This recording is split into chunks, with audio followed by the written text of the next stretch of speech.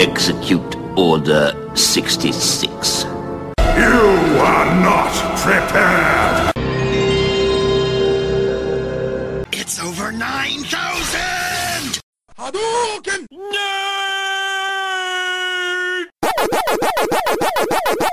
You're listening to an oddcast.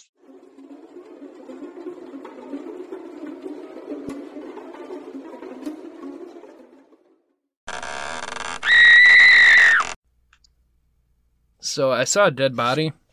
I just haven't figured out how to process it. Where'd you see it? Well, I mean, the doctor said that I shouldn't talk about it and that instead I should repress it. I mean, what does a doctor know? They only went to school for years and years and years to master what they know.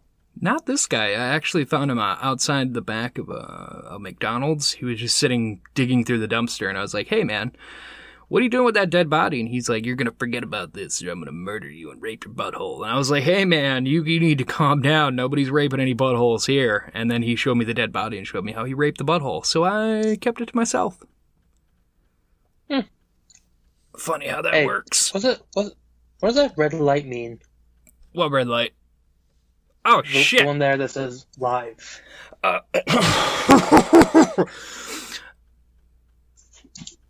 I'm Jared Minikheim, a.k.a. Jokey Pants, and this is Inferno Frenzy, Anthony Denny, here again on What an Oddcast! Hello. And, next time, we should pay attention to that. But we're talking horror movie stars, or monsters and villains, depending on how you want to look at it. I'm going to look at them as stars because, I mean, don't we all want to aspire to just be giant monster murdering machines? Well, of course. Exactly. I mean, look how iconic everyone is. Well, yeah, of course we want to be iconic. I mean, look at the mask and things like that, Don't you fucking say a word. I will murder you and your family if you ever do it. So where do you want to be? We have so many people to choose from. We're going to start with Leatherface, just because go fuck yourself. Ooh, I love me some Bubba Sawyer. Man, I love going down south. All right. That's a reference to are you doing Leatherface that intentionally? movie.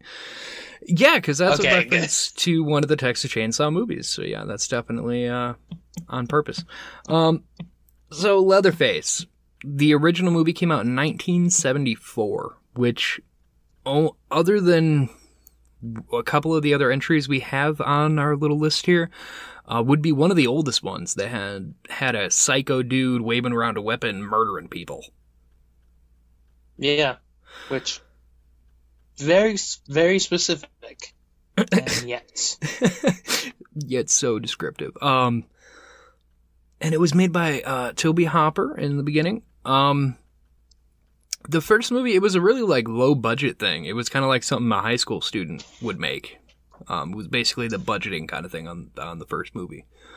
But it became such an icon for horror. I mean, yeah, 7 movies later, I think. Honestly, I'm not sure. I know there's been a fuck ton of them, and they've made a ton of remakes, which not all of them have been very good. One of the last ones they did, what was it, Texas Chainsaw 3D, was fucking awful. I couldn't watch that entire movie. It was 3D or Leatherface. I can't tell you which one it was. It was Texas Chainsaw 3D is the one I'm thinking of. He ends up in a carnival and shit. It was a really fucking dumb movie. I did not care for it at all. I didn't even finish that movie. I got up to a point where they hid in a barn and he was they were fighting him and they were winning and it was so fucking dumb. Oh. And then at one point she runs into a fucking graveyard and she shuts herself in a casket and he just starts chainsawing his way through but gets called away at last minute. It's man, just fuck off. The whole movie was fucking dumb. It looked terrible. It was fucking stupid. I did watch Leatherface though. That one was actually, in my opinion, that one was kind of okay. I didn't think that one was super awful. I don't think it was great, but I think it was better than a lot of the other fucking movies they put out there. Just because it hit the key notes to what you need to make a movie like that, talking about Leatherface as a child and then turning killer, it hit a lot of good notes of that. Which, with Leatherface, he's a unique one. Because with, like, most killers, there's the nurture nature, you know, like, but with him, it was both with him. Because he killed because it was in his, I guess you could say it was in his nature, because his whole family was cannibals. But then that leans right back into nurture, because he's killing to provide for the family and protect the family. So it was like a mix of both, and he was fucked up wearing people's faces and shielding it. But it's classic. A little, yeah. Yeah, I mean, to me, Leatherface has the most iconic, like, first appearance in all of horror movie, like, history. I think I can agree with that, yeah. Like, open the door, hit the guy over with the hammer, leave. Like, such a great, like, oh, this is the bad guy. Got it. I also like the remakes they made in, like, what was it, the early 2000s there? Yeah, I actually like them as well. Yeah, I did like that. I like the first one better than the second one they did, Texas Chainsaw, the beginning or whatever. I like the first one better, but the second one they made to go with it wasn't terrible. But that first one was just, because he gets fired from the slaughterhouse, so he has a chainsaw and he leaves after murdering them. And then you get the sheriff that stops him in the road, like, hey boy, you know where you're going, boy? You need to get on home now, boy. I know what you done in the slaughterhouse. There's a bloodbath back there, boy. Come on now, boy. And then his dad shows up and all like, what seems to be the problem? And then they just fucking blow his head off and take his head. Like, it was a fucking great setup, to what was going to happen later. It was a great movie. And the originals aren't bad either, because it's the same idea where it's like the back country of Texas. Nobody's coming out this way. Group of teens get stranded. And they just happen to run into the cannibalistic family and run into Mr. Old Leatherface with a chainsaw. Every thing about someone getting lost in the backwoods really has to thank fucking Leatherface and Texas Chainsaw for that. Yeah, I mean, in a way, I guess you do, because there have been a lot of people that have done that. But this would... Wrong Turn? Wrong Turn did that with the Hillbillies, yeah. Which, the first Wrong Turn, I still like that movie. The rest of the sequels they're something else. But the first one still, like the one where I still don't mind. You don't like the one where the guy gets a hose stuck up his butt? Yeah, see, that's my point. They got really... they just got, like, outlandishly goofy and cartoony the more that they went. And the woman smothers a guy using her vagina. Don't like that one? That one is my favorite one. You're just making my point. You're making my point. I don't know which one it was. I think it was Wrong Turn Bloodlines. I think that's what it was called. Probably. But no. Yeah. Going back to it. Says vagina murder. Jesus Christ. But no, it was something, it spawned like a whole cult following kind of thing, for a movie with like a masked killer, brought it into a bigger term, I guess. Because that one, the first one came out in 1974. And now, do you know what came out 4 years later? 1974, 4 years later after that, let's see, do math. 78. Yes. I think Nixon came out after that. I'm not a criminal. I don't know my presidents. No, 1978 brought us another iconic masked killer, but brought in the, like, stereotype thing of he has to hunt the babysitter, he's gonna stalk him, he's gonna murder some people. And it was helmed by a horror movie legend, helming such projects as what is technically a remake, The Thing.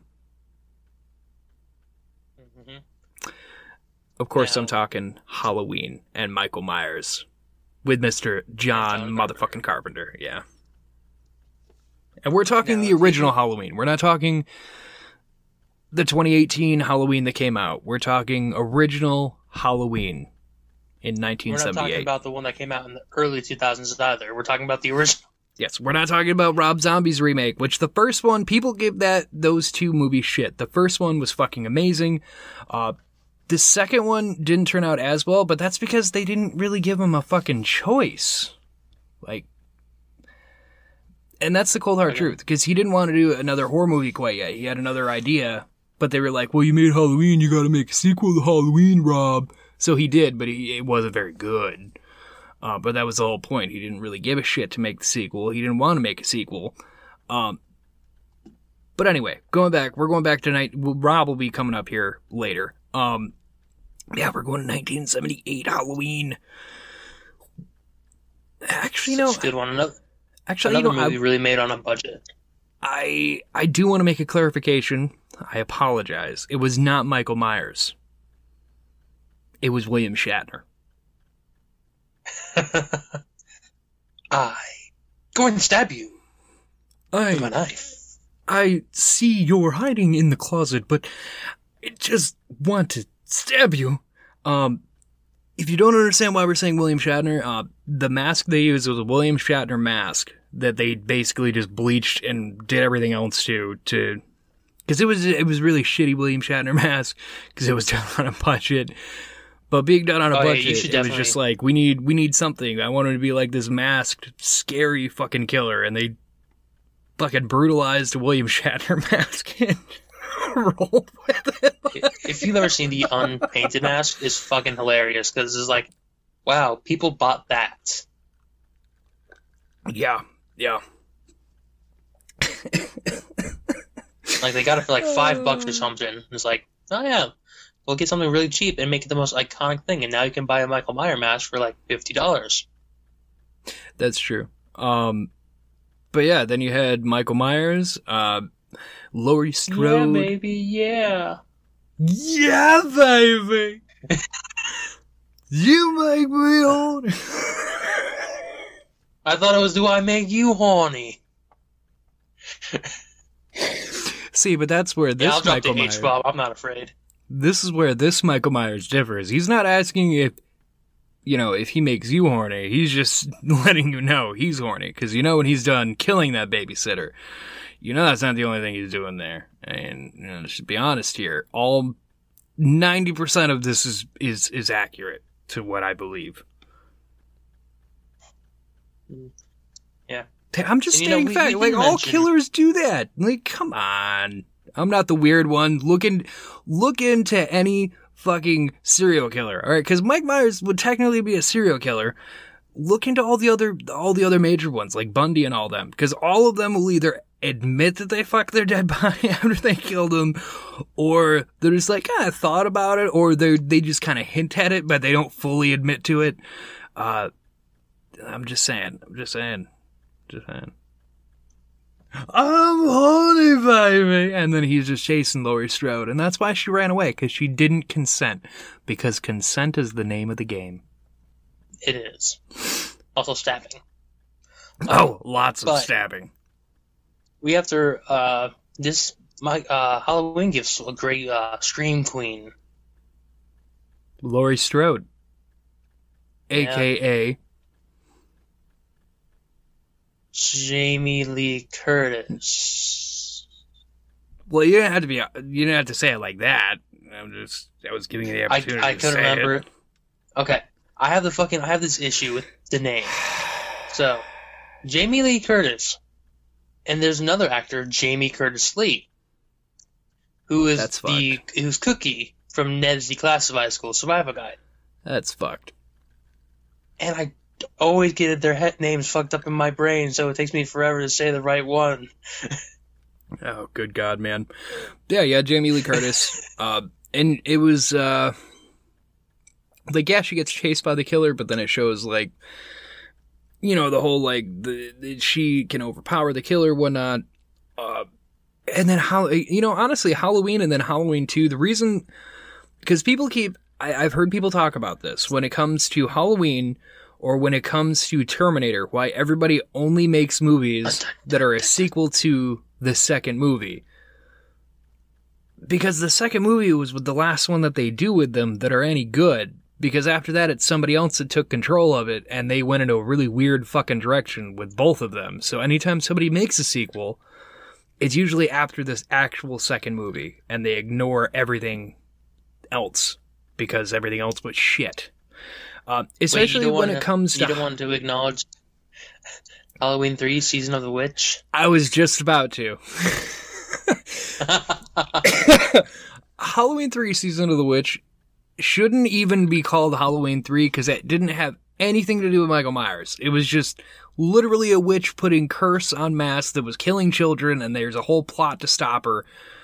It had nothing to do with anything. It was a really weird movie. And I've heard it said before that if you ever watch Halloween 3, you have to put it out of your mind that it comes after Halloween 2. Dealing with Michael Myers. Like, just ignore all of that, and it's a fine movie on its own. But it's when you attach Halloween to it that it gets fucked up. I know they were going to do a serial thing. Like, the first two were going to be about Michael Myers, and then the next two were going to be about the Season of the Witch, and then the next two were going to go on and on. But Halloween 3 bombed so hard because everyone was looking for Michael Myers that they're just like, you know what, fuck it, Halloween 4, Return of Michael Myers. Well, that's what you should have done in the first place. There should have never... Because that movie... I've seen Season of the Witch a few times. And if you go into it with the headset of it's Halloween, Michael Myers, you're not gonna enjoy it. You're gonna fucking hate it and be like, what the fuck is the... Go into it with the mindset of it's something completely different. It has nothing to do with Michael Myers. Like, it's its own movie. Just call it Season of the Witch and you're better off.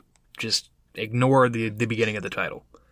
Because literally, it's not a bad movie if you're not expecting it to be tied to all of that. It's not bad, but it's just you tie it as a sequel. For like movie remakes, sometimes I'm good, sometimes I'm like, why? They should remake Halloween 3. Just call it Season of the Witch. I agree. I'm sure it'll do well. And I completely agree. Just remake it, name it Season of the Witch, and yeah, you'd be fine. Just don't stop attaching Halloween and making it a sequel, because it doesn't fit in. It never was going to. That was really dumb thinking. Anyway, God, there's a few Halloween movies just in the originals alone. You had Halloween 1, 2, 3. What is there, like 5 or 6 of those? Then you had like H20, the 2 Rob Zombie movies. The 2 Rob Zombie movies.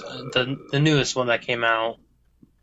Yeah, and then there's the 2018 one. The 2018 one is a sequel to Halloween 2. And I've seen that one. No, it's not. Yeah, it is. It's a sequel to Halloween. It's a sequel. Not sequel to Halloween 2. Because they are not brother and sister in that one. Oh, that's right. You know what? You're right. I apologize. I backtrack. You are right. This is why I get so fucking frustrated with movies and shit, because there's so many goddamn sequels and twists and turns and changes. It's hard to keep track. The only reason why I remember that is because one of my coworkers, her and her husband went as Mike Myers and Laurie Strode. Before that, and they're like, yeah, it's kind of weird because, you know, they're brother and sister, and we're married. But then that happened. It's like, guess what? You're in the clear now. Yeah.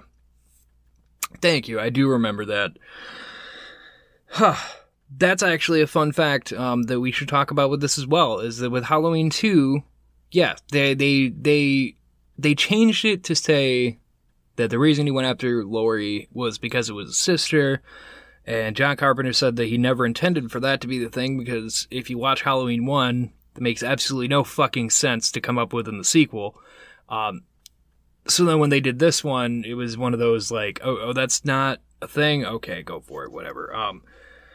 But the other problem with John Carpenter, because when he saw this one, he's like, well, how do I want to put this? He saw that one and he's like, oh yeah, it's great guy, go for it. You can't trust that Only because John Carpenter will let you make a fucking movie off his property as long as he makes money off of it, which is kind of sad when you think about how good he was at what he did. Because when they did The Thing again, really pretty. well, when they did The Thing again, which is another one that gets fucking confusing because John Carpenter's The Thing was actually a remake of another movie. Yeah, The Thing from Another World. Yes, and then they made their movie, The Thing, which was technically a prequel to The Thing. So that was fucking dumb, but he was like, yeah, go for it. And which is just like, man, what the fuck are you doing? And now there's that talk of Little Trouble in China, or Big Trouble in Little China. They're doing a movie to that one with The Rock attached to it, I guess. It's supposed to be a sequel. And John Carpenter made that movie. And I like that movie. But knowing John Carpenter and them being like, hey man, we want to make a sequel to your movie, I can't say I'm excited for it entirely, even though he signed off on it, because he fucking signs off on just about anything somebody does with his property, as long as he gets money out of it. He's like, oh, whatever, I don't fucking care, I'm getting paid. Which, I mean, it makes me think of like Terminator Genesis. Oh, Jesus Christ, it is exactly the same. James Cameron's like, oh yeah, this movie's great, makes me really go back to where it is. It's apparently, a fantastic movie. Where's my money? It's in the bank? Alright, it's a fantastic. 2 thumbs up. Alright, I'm going now. But, if that movie didn't happen, terrible. I don't think we'd be getting the new Terminator movie that we're getting, where James Cameron comes back. Yeah, and but I hope that he raises the bar. Terminator... James Cameron does. I'm sorry, but I'm not excited for that. They've done this so many times, I've lost all hope that there would be anything good that comes out of it. There's been so many fucking movies made on Terminator, and they're all made so fucking terribly that I can't get my hopes up for this one. I just can't. I mean, I might go see it in theaters. No, not yet.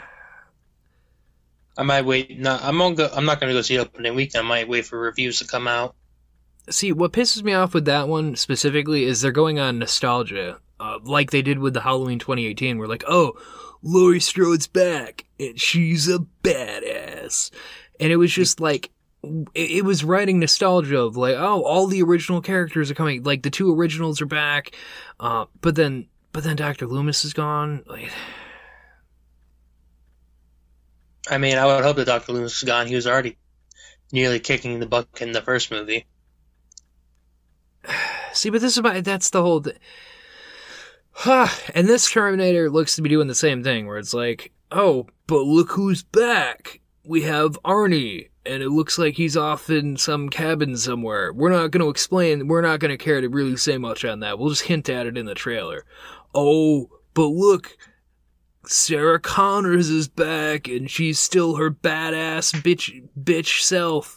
Just like she was in Terminator 2 that made y'all realize that females can be a badass main character. And her son is going to be in it, but we're not going to show him at all. But just know, John Connors is in it as well, guys. Dun, dun, dun, dun, dun. I'd start to lose faith. But I'm just saying, with Halloween, the remake in 2018, it's a similar thing. We're like, I watched it, I didn't hate it. I didn't think it was the best. I didn't think it was the best thing ever. Like everybody kept trying to hype it up to be. I thought it was good. It had a lot of brutal kills and shit in it. I thought it was pretty decent. But I didn't think it was like the best Halloween movie ever. Like everybody kept trying to hype it up as, and it seems like it's the same thing there. So, but the original 1978 Halloween was fucking amazing. It was suspenseful. I mean, because, for 90% of that movie, he's just watching the people through the window, and they don't know he's there. And it adds that creepiness. Yeah, but it does add that creepiness of, like, the killer's there, and he's watching their every move, but it's just like, when is he gonna strike? And John Carpenter's theme, like, the iconic soundtrack for Halloween. That's weird. I was starting to sing it right at the same time. Wow, look at that. We're on fucking sync today. But yeah, it was that movie. I still love it. There's only that one theme song is so iconic because I can't even tell you any other theme song from any other horror movie. Oh, I think you can come up with something that's iconic to a horror movie. Well, of course. With our next we're gonna segue into the. Oh, we are segueing into the. I guess you could say, technically speaking, copycat of Michael Myers that turned into its own thing. And I'll let you take it away on this one because I know you are a huge fan. And ladies and gentlemen, we're going to 1980, 2 years after Halloween, with a film by Mr. Sean S. Cunningham. Sean S. Cunningham, such an issue with him right nowadays, just with all the rights and everything, New Line Cinema. Anyway, that happens with a lot of things. That's what we're here to talk about. In 1980, we were given a little, a copycat, of Halloween. Well, yeah. What's another spooky holiday? Valentine's Day. What? Yep, Valentine's Day. Way back with My Bloody Valentine. It's my boy, Gas Mask McGee. Big Pick Stack.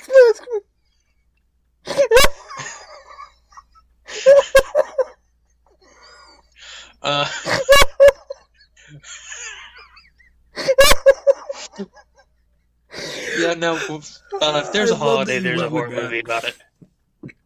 But no, Friday the 13th. Friday the 13th, yeah. With my boy. Well, technically he wasn't in the first one, but I mean he was, but he was like a ghost. It's a weird fucking Jason Voorhees. It's my boy. My son, my child, my one and only. I will love you more than like the number one horror villain with the most kills. No one stopped him. I mean, to be fair, it's kind of hard to stop him. Yeah. We have, I think there's 9 movies with Jason in it. From the original Jason. He has so many kills, and he's so much fun. He gets his head sliced in half. No. There's technically 10. Just one of them's not called. Two of them are not called Friday the 13th, but there's technically 10 movies with Jason altogether, with him as the star. Well, you see, I'm not counting Part 5 and New Beginning, because that's not Jason. That's okay, fair enough. That's like Season of the Witch all over again. I get it. Well, I mean, it is, and they try to do something different. Now, hang on a second. Technically speaking, it was the kid from... Fuck was it? What was that? Goonies? Oh shit, it's Corey... One of the fucking Corys. Corey Feldman. Yeah, it's Corey Haim, Corey Feldman. People always get him confused. I get him fucking confused. But yeah. But he was in, what was it, like 3 or 4? And then you got 5 and 6. 4. Okay, yeah, he was part 4. And he kills Jason. Yeah. But then... Slices him in his face. But then part 5, if I remember right, that was like him, like years fucking later, trying to recoup after watching, a fucking...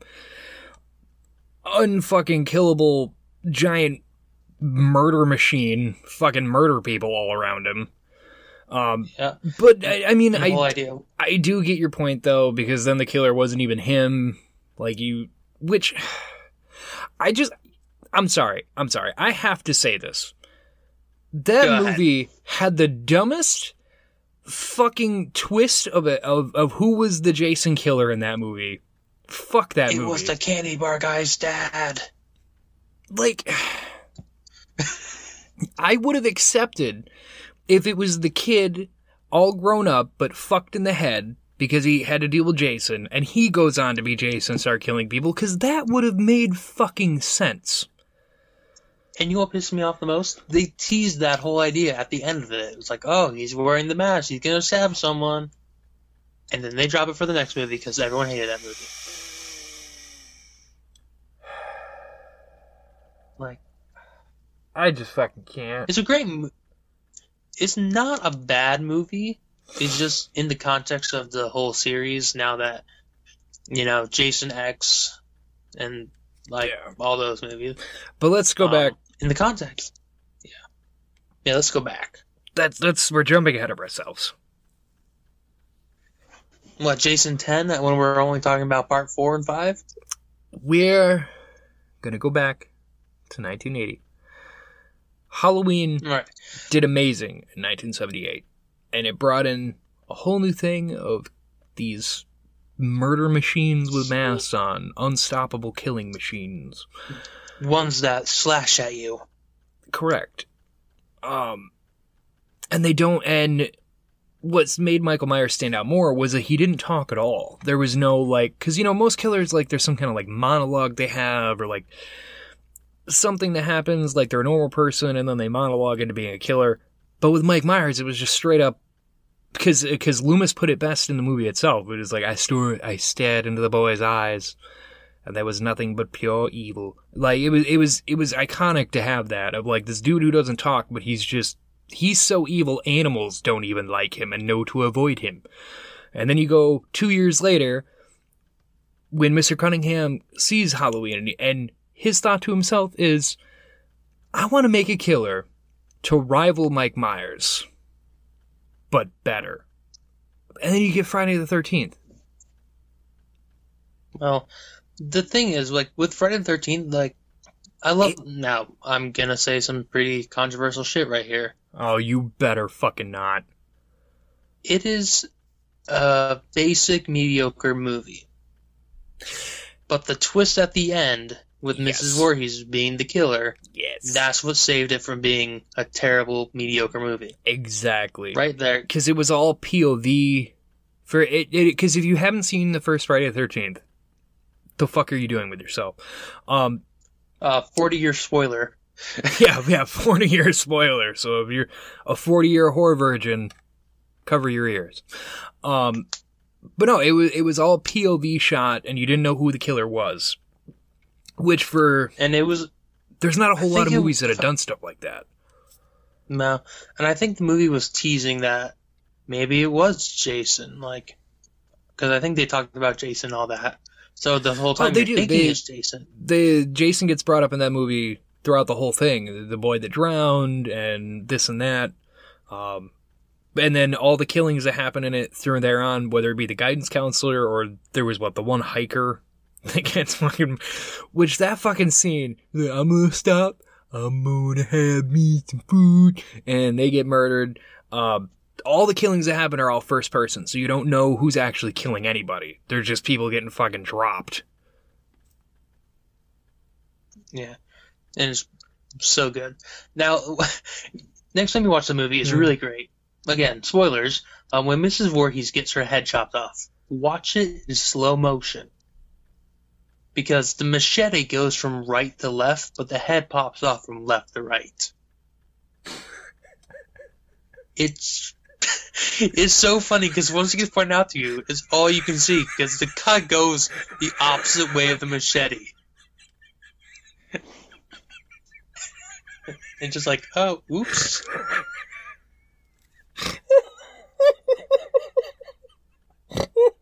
It's great. No, seriously, after this, you have to just look up her death scene. I'm playing it in my head.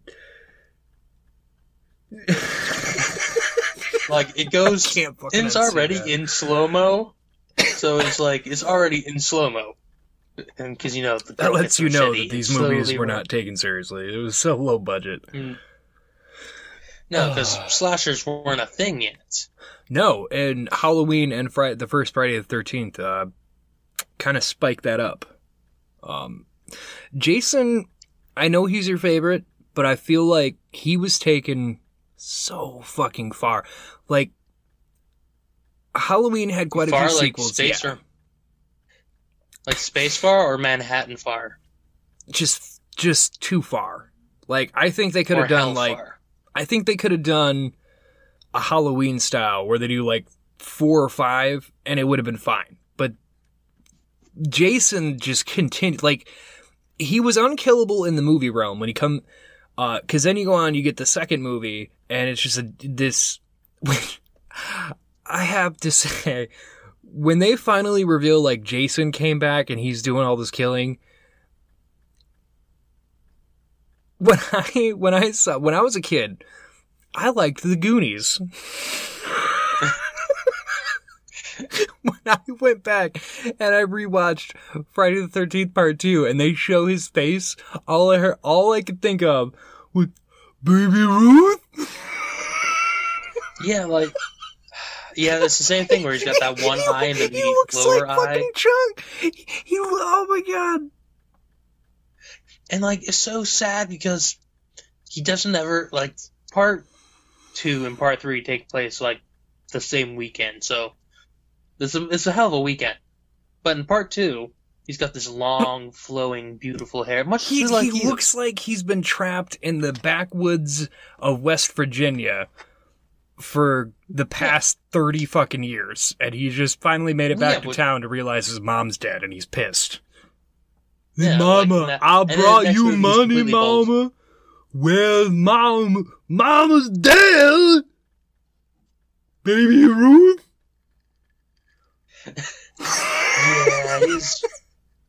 Yeah, you know, and then he gets killed up by one of the Goonies in Part 4. Yeah. And then gets brought back in Part 6. Then he goes to Manhattan. You know how did he come back in Part 6? Wasn't it? Didn't he get struck by lightning or some shit? Yep. The person who killed him digs his grave. It's like he and his buddy like, oh no, look, he is dead. Here's his body. And then, you know, fucking, I forget his name, Tommy Jarvis. Oh, that's right. Don't they sticks a fence post into his corpse, and then it gets struck by lightning. Do they kill him in that movie? Like Tommy? I don't think they kill him in that. No, I don't think they kill him in that. I don't think he does at all, actually. Yeah, I don't think they kill... Yeah, I think Tommy's like one of the only people that ever gets to fucking live. Because the chick who killed his mom in the first movie, they kill her in the beginning of the second movie. Jason comes and finds it. Which brings up a whole nother fucking point with those movies, is a major plot hole. Is that you didn't see him at all in the first movie, and she has the whole thing about being in the canoe and the ghost boy jumping up and taking her underwater. He's still out there. Yeah, and then the second movie takes place, what, like a year or something like that after the events, and he's like a fucking 30-year-old deformed hillbilly dude. Like, it's a plot hole that you just have to look past. Whatever. But the remake did a really good thing on that, where it's like, oh no, he saw him as a child, and he grew up in the woods. So, I don't care for that one as much, but there were some details like that I think fit. Yeah, like there were some, like that, the movie, terrible. The Jason in it, great. Oh yeah, because didn't they get, Derek Mears. Thank you. I was about to say, I thought they had gotten, anyway. Yeah, and then he gets brought back, then you have Part 7, where there's a girl with, see, this is where, when you think it couldn't get any fucking weirder when it came to Jason, they have a girl with fucking psychic abilities that fights Jason. No. Right? Not just a girl. His niece. This is another thing that, like, I don't... This is why they shouldn't have made so many fucking movies, because there's so much shit that you have to try to explain to somebody if they've never seen it. It's like, there's no way to... You just have to watch it and take it for what it is. Have you seen Part 7? I've seen all of them. Do you... Yeah, I anyway. love, like, the girl, she tries to resurrect her dad with her psychic powers and accidentally resurrects Jason. And then at the very end, her resurrected dad brings him into the water in the cheesiest fucking thing ever. Yeah. And then he goes to Manhattan. Well, now, correction. You know how... Tommy Jarvis comes back, if I remember right. And he, like, helps her They tie a chain around him in the middle of the lake, and then she drowns him with her psychic, like, make sure he dies by, like, getting him into the water, whatever, with her psychic powers, and then they, like, kill him. And then part fucking 8 comes, which, when I was watching these through, I was like, I don't know how the fuck what the fuck are they gonna do with part, like, how the fuck does he keep coming back? And they get to part 8, he gets electrocuted fucking again, and he, like, gets... By a boat. Yes, by a boat, and then he climbs onto the boat, kills the people, and then he takes the boat, like, the boat drifts.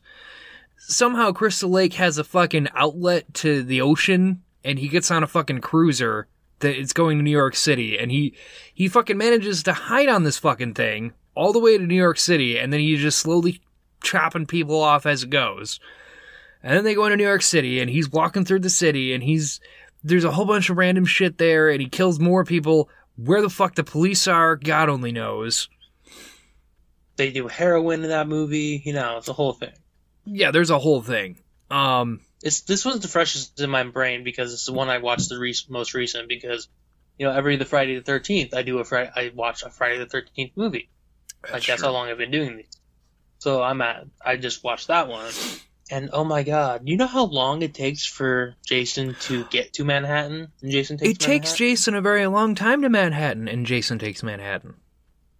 The movie is like an hour and 40 minutes, and it takes him an hour and 10 minutes to get to Manhattan. Oh yeah, that's the thing that pissed me off the most with that one, because I remember going into that movie.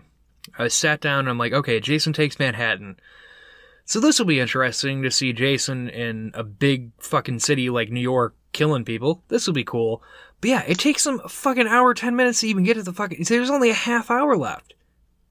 And the half hour is him just chasing people from the fucking cruise ship he was on. There's not a whole lot of extra shit he kills. It's literally him just tying up loose ends. There are some great deaths in that one, like when he drowns the guy in a sludge barrel. when the dude's on the roof and he's just wailing on him, like he gives him he gives him like a good 10 fucking punches, and then he's sitting there bloody knuckled like yeah bring it, and he just one punches his head off the roof. And fucking props to Kane Hodder. Stupid powerful. Fucking props to Kane Hodder, who actually took all those actual physical punches. Did he really? Yeah, all those punches were 100% real, and he took every single one of them. Kane Hodder's a beast. Shout to Kane Hodder with that, being Jason, because the Friday the 13th game, no, it's not all that great, which wasn't entirely their fault. Because there's just a lot of people who own fucking rights to that movie series because there's been so many fucking sequels through different people. It was a pain in the ass for them to even try to make that game, which is sad because overall it was a good concept. Kane Hodder actually came in and he put on like the mocap and shit and did all the executions and Jason killing for that game. Like he did all the shit, and like I've seen the behind the scenes, and he went like, he got into the character like he would if he was in the movie and fucking brutalized for that shit. Yeah, like, it's definitely like Kane Hodder's everyone's favorite Jason. He's great. And like, I remember the first time I saw Kane Hodder's photo, because, he looks like a little stocky guy. I'm like, how is this guy Jason? And then I saw a photo of him with someone else. He's a big fucking dude. Oh, yeah, he is huge. Like, he looks like he's short and stocky because he has no right of being that tall and that stocked. Yes, he's the kind of guy that if you walk into a bar, you just stay on the opposite end of the bar because he's just fucking terrifying. But he's so sweet. Like, I will say, like, if you're somebody like me or my dad, that you watch horror movies for, like, to see what kind of good kills are going to be at it because you're just fucked like that, Jason movies are some of the best because he has some of the most just inventive ways of killing people because he just uses whatever he can, like whatever is available. Like, say you're opening a can of ravioli or some shit like that. He just take the can opener and, like, cut your skull open or bash your face in with the can. Like, he uses whatever is at his hands at the moment. What was it? Don't forget this fucking... Was it part 2 or 3 where he shot the dude with the spear gun? Oh, that was part 3. But another great one from fucking part 3. is, a guy's trying to open up a bottle of wine. He's like, hey guys, you see the... Oh, by the way, it's Marty McFly's dad from Back to the Future. Oh my god. He's like, you guys seen the bottle opener? And then Jason immediately stabs him in the hand with it. It's so fucking great. He's like, not only is he a murderer, but he's got a great sense of comedic timing. He really does. So yeah, there's Jason Takes Manhattan, and then you go into Jason Goes to Hell. This movie's somehow worse than Part 5, which doesn't even have Jason in it. I think, in my honest opinion, this is one of the most recent ones I've seen. Because I was really high, and I was looking for a good horror movie. And I couldn't find one, I was being really picky, and then I was like, oh, I haven't seen this one in like a couple years, I'll just pop it on. It can't be as bad as I remember it to be. Holy fuck, it was terrible. I should have just not watched a movie. Because Jason Goes to Hell... Oh, I'll get to that. Jason Goes to Hell opens... nowhere where it should have, because Takes Manhattan, it doesn't have any link to that at all, because the way this one opens up makes it seem like there's been like a good decade that's fucking passed since the last movie, and he's just somehow now been figured out to be a mass fucking murderer, even though there's been almost so 6 movies because you minus the 2, so like 6 fucking movies of him just murdering a good dozen people per movie. And then you get Jason Goes to Hell, where the police have literally set up a sting operation. Like teenagers, like, I'm gonna have premarital sex and smoke and drink a lot. And then Jason shows up and he just looks fucking terrible because he's like old and decrepit and like decaying. His mask has been healed to his face. Yeah, his like everything has grown over his mask. It's a part of him now. And then they run out of the cabin, and then he just gets spotlighted, and they shoot the fuck out of him, an entire army SWAT team, and then they blow him up with a grenade launcher. With a rocket launcher. Or rocket launcher, yeah. Dumbest fucking thing ever. But it doesn't stop there. That's just the first, like, 20... No, not... I think that's only, like, what, the first 10, 20 minutes? If that. The rest of the movie is that they say Jason is a demon, which I think I know what they were going with, but it's something that they tried to do with the very first couple movies, and they never had the way to do it because of rights issues. And I think they tried to have it worked in here, and they ran into the same issue because people are fucking stupid. But anyway, the coroner eats his heart and becomes Jason, and then that just continues throughout the whole fucking movie with people throwing up Jason's eaten heart into the next person, and them becoming Jason, all the way to get... The fuck is he ended up looking for? I think he ends up going after his daughter. This is another thing. When the fuck did Jason ever, in any which way, ever have a sexual relation? He died as a fucking kid, and then he's a zombie. He's essentially a zombie. When the fuck did he have a kid? Yeah. That's never fucking explained. That's just a thing that we're meant to believe happened. Anyway, he fucking dies again. He goes to hell. And they hint at Freddy vs. Jason, and that movie came out in like 99, right? It came out in like the 90s. And Freddy vs. Jason didn't even come out until like the mid-2000s. So that was fucked. Because it ends with his mask falling on the ground, him going to hell, and then Freddy Krueger's hand taking it down, like, ah! And it was just like, okay, cool. But now that I'm older and I've seen Freddy vs. Jason, I know that there's like a good almost 20-year fucking gap between these movies. So, I mean, what the fuck was the point of any of that back then? Yeah. So, and then Jason X. Fucking Jason goes... I don't know what the fuck it was with so many horror movies going into space. But yeah. Alien. It's fucking space. Fucking Alien, man. Alien and Aliens. I think that's what did it. Which, those are both great fucking movies, too. But yeah, Jason X, he goes to space. That one's so fucking weird because it did the same thing that Jason Goes to Hell did to open it. Yeah, it's like they don't even care about the canon. They just want him to make a movie. Also, it's the last appearance of Kane Hodder as Jason. It's sadly. But no, it does. It has the same like opening because it's like the FBI agents luring him in to freeze him, and then shit goes awry. It was so I can't. And then don't forget he becomes Uber Jason. Yeah, now there are some really cool kills in Jason X, just like any of these movies. There's really good kills in it where I'm like, oh yeah, fucking brutal. Like the assistant chick when he fucking puts her in liquid nitrogen and then just smashes her face on the counter. Her fucking face. Yes. It's so fucking brutal. But this one had comedy in it for some of the kills when they're in the fucking VR. They're in basically like a danger room from like X-Men or Star Trek kind of thing going on. And Jason fucking shows up and kills the fucking monster they have. And they're like, oh, did you program that in, man? And then he tries to kill them. Don't forget the sex robot. Hang on. This fucking movie.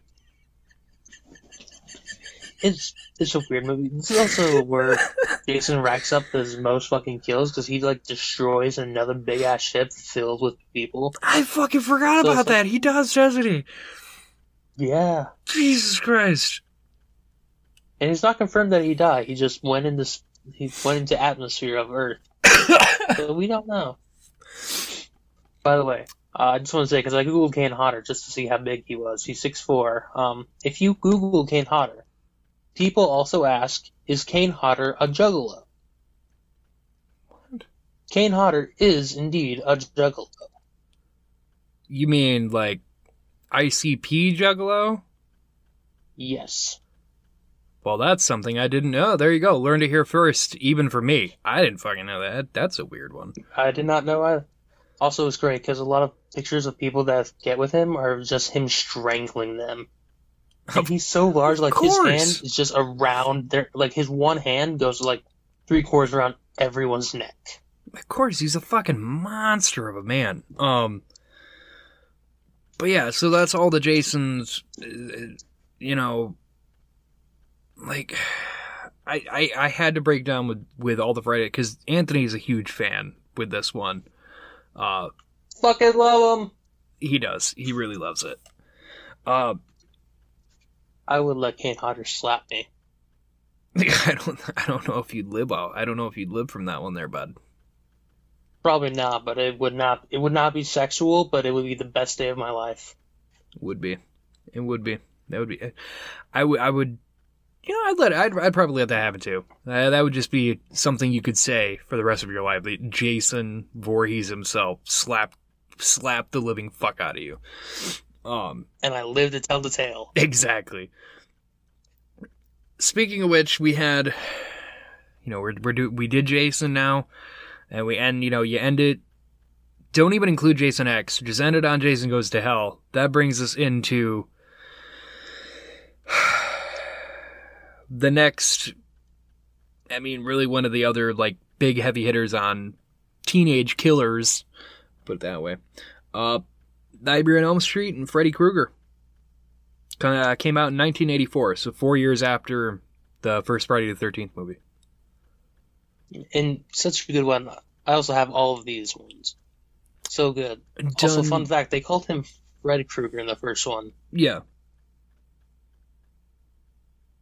He's so fancy back then. It was, wasn't it? And this was also taken on the helm of another horror legend, Wes Craven. Oh yeah, man, Wes Craven, fucking Wes Craven. Wes Craven, so many man. good movies. For real, you're looking horror movie wise, Wes Craven's another one. As just a legend when it came to slashers in general. Because he had Nightmare on Elm Street here, where Freddy, you don't know Freddy Krueger, he's a pedophile that got burned and then didn't die, but instead made a deal with demons, and came back to kill people in their dreams, because that's when people were at least, that's when you're the most vulnerable, is when you can't escape. Yeah. So, the son of 1,000 maniacs, what they call him. But the interesting thing with Friday the 13th compared to this one is Jason was like, he's unkillable in general, so no matter what you did, he was going to get you. With Freddy, he can only really get you if you fell asleep, but that's what made him more terrifying in that aspect, is because you have to sleep at some point. Like, your body can't go without sleep, so eventually he's gonna get you. Yeah, like, Jason is like, he's a force of nature. If you don't go to Camp Crystal Lake, Jason isn't gonna fuck with you.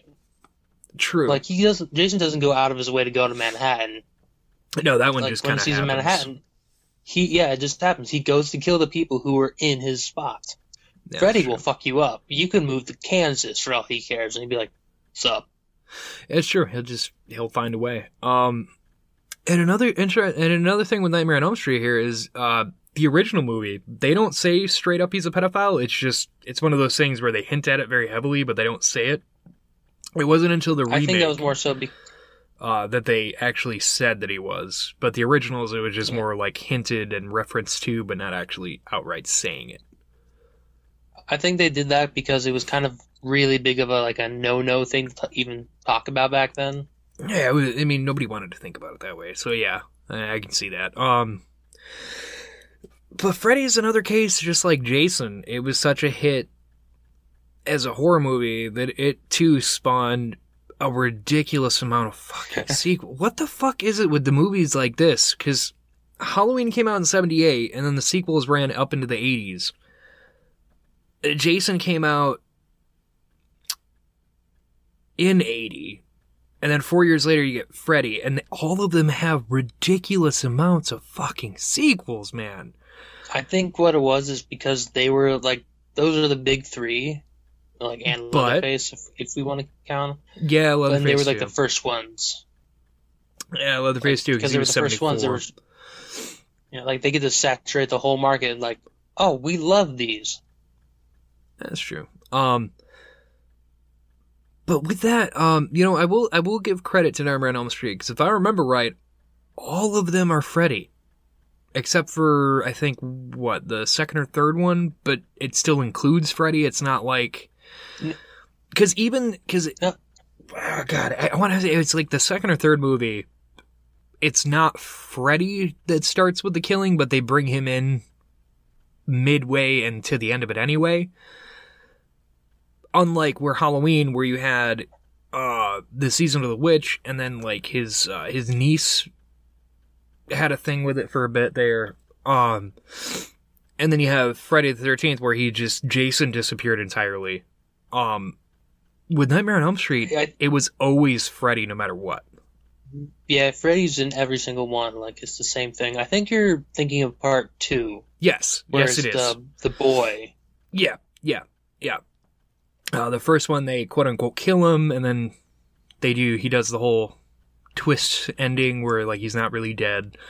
And then the second one is he's dead and he has to get his power back. So he just torments this poor fucking teenager into fearing him enough to where he could take control of his body. Which it has one of the funniest fucking, like, murdering scenes. Are you talking about the pool scene? Yes. Are you okay, my favorite part about that, and he's just fucking murdering everyone. They're like, hey, we're fine, we're okay, right? We're not gonna, like, do anything. He just fucking stabs the guy. Oh, there's a man with knives on his hand who's been killing people. Let me talk to him. I'll be able to change his mind. Me alone. It's a fucking hilarious part. Yeah, because he's just... Freddy's taken over, so this kid's body's morphing into Freddy. He's fucking murdering people at this poolside party, and you have the one, like, bro dude that comes up, like, hey, man, are you okay, man? Like, we can get through this, like, it's okay. Like, nobody in their right mind's watching a dude rip through people literally and just stop and be like, hey, man, you all right? We're gonna be good.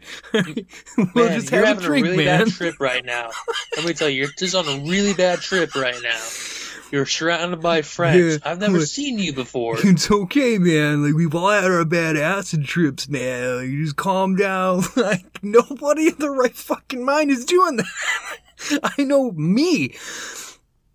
Me personally, if I was at a party like that, I saw a dude just ripping through other motherfuckers and he's not stopping, I'm running. Like, I don't care. Like, if I have to trip your ass, I'm getting the fuck out of there. I think I would play the game of Ring Around the Rosie. Because, he doesn't have his fucking powers in the real world. So, it'd be like him, and I'd be on the other side of the pool. He goes left, I go right. That would be the rest of my time there. Until he got bored of me, or I fell in the pool, which was boiling hot at this point. Because he doesn't have any powers, but he can set fucking fire to everything. Dude, that's where Freddy fucked up in part 2. Like, you're only powerful at your fullest in the dream world. Why the fuck would you take someone's body in the real world then? Like, you're just setting yourself up to die. Because you lose like all your fucking power at that point. Like, I mean, I guess I do kind of hint at that, like, the way he did it, he could bring his powers in, but he would still have to, like, inspire fear and kill to get power anyway, so that still fucking fails. Yeah, don't forget, the reason why Freddy dies in this one is, oh my god, Freddy Krueger. He dies so often, and every time it's a different way. It's fucking amazing. That's true. He gets kissed in this movie. They kiss, the love lady kisses him. Oh yeah, that's right. Okay. Doesn't it cause, like, all the souls to start bursting out? Or no, Yeah. Yeah, the kid, like, started breaking out of it. Yeah, like Freddy he turns bursts up. on My fire. fucking favorite one, I think, is from part 4. It's where the girl that shows him his reflection. Like, there's this dumbass fucking poem. It's like, oh, to defeat evil, you must have evil look upon itself. And he looks at his face and fucking... he looks at his reflection and dies. It's the dumbest fucking shit in the world. It is so amazing. But What the fuck? Friday the 13th comparative had 10.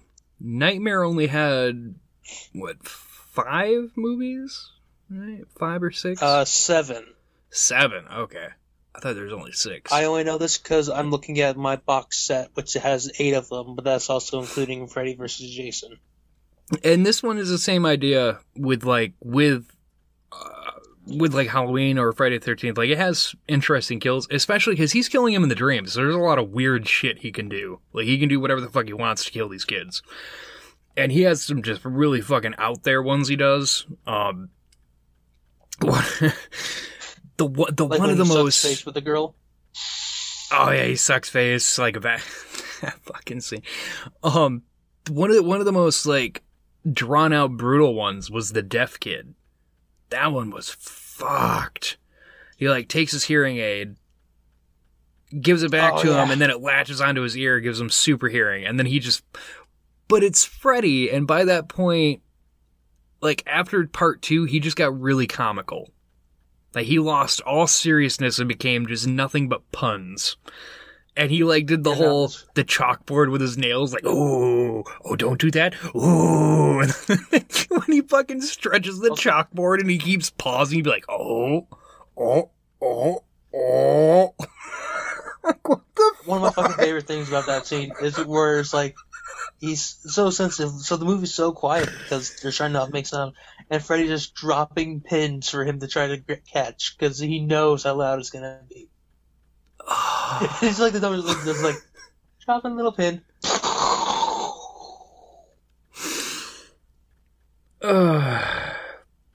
And then after all this, years later, we got Freddy vs. Jason, where those two finally got to have a showdown. Good fucking God. That fucking movie. Yeah.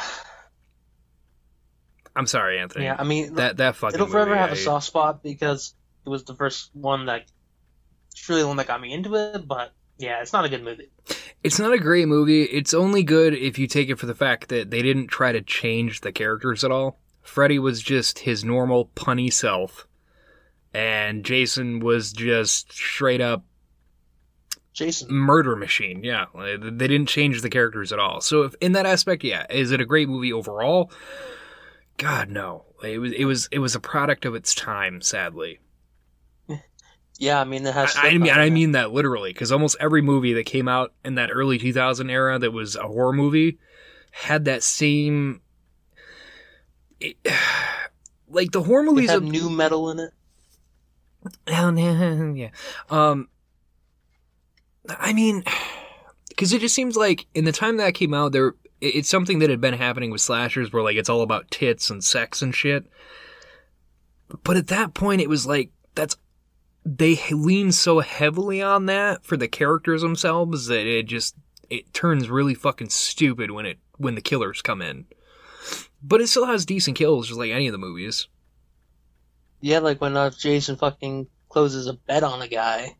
Or how about when he fucking Olympic throw impales the tiki torch through the While he's on fire. You're forgetting that one. They fucking set Jason on fire. He shows up to the fucking party in the cornfield, and there's the two frat guys, the jocks, and they're just like fucking with him. They think he's just some dude, so they're like throwing beer on him and shit.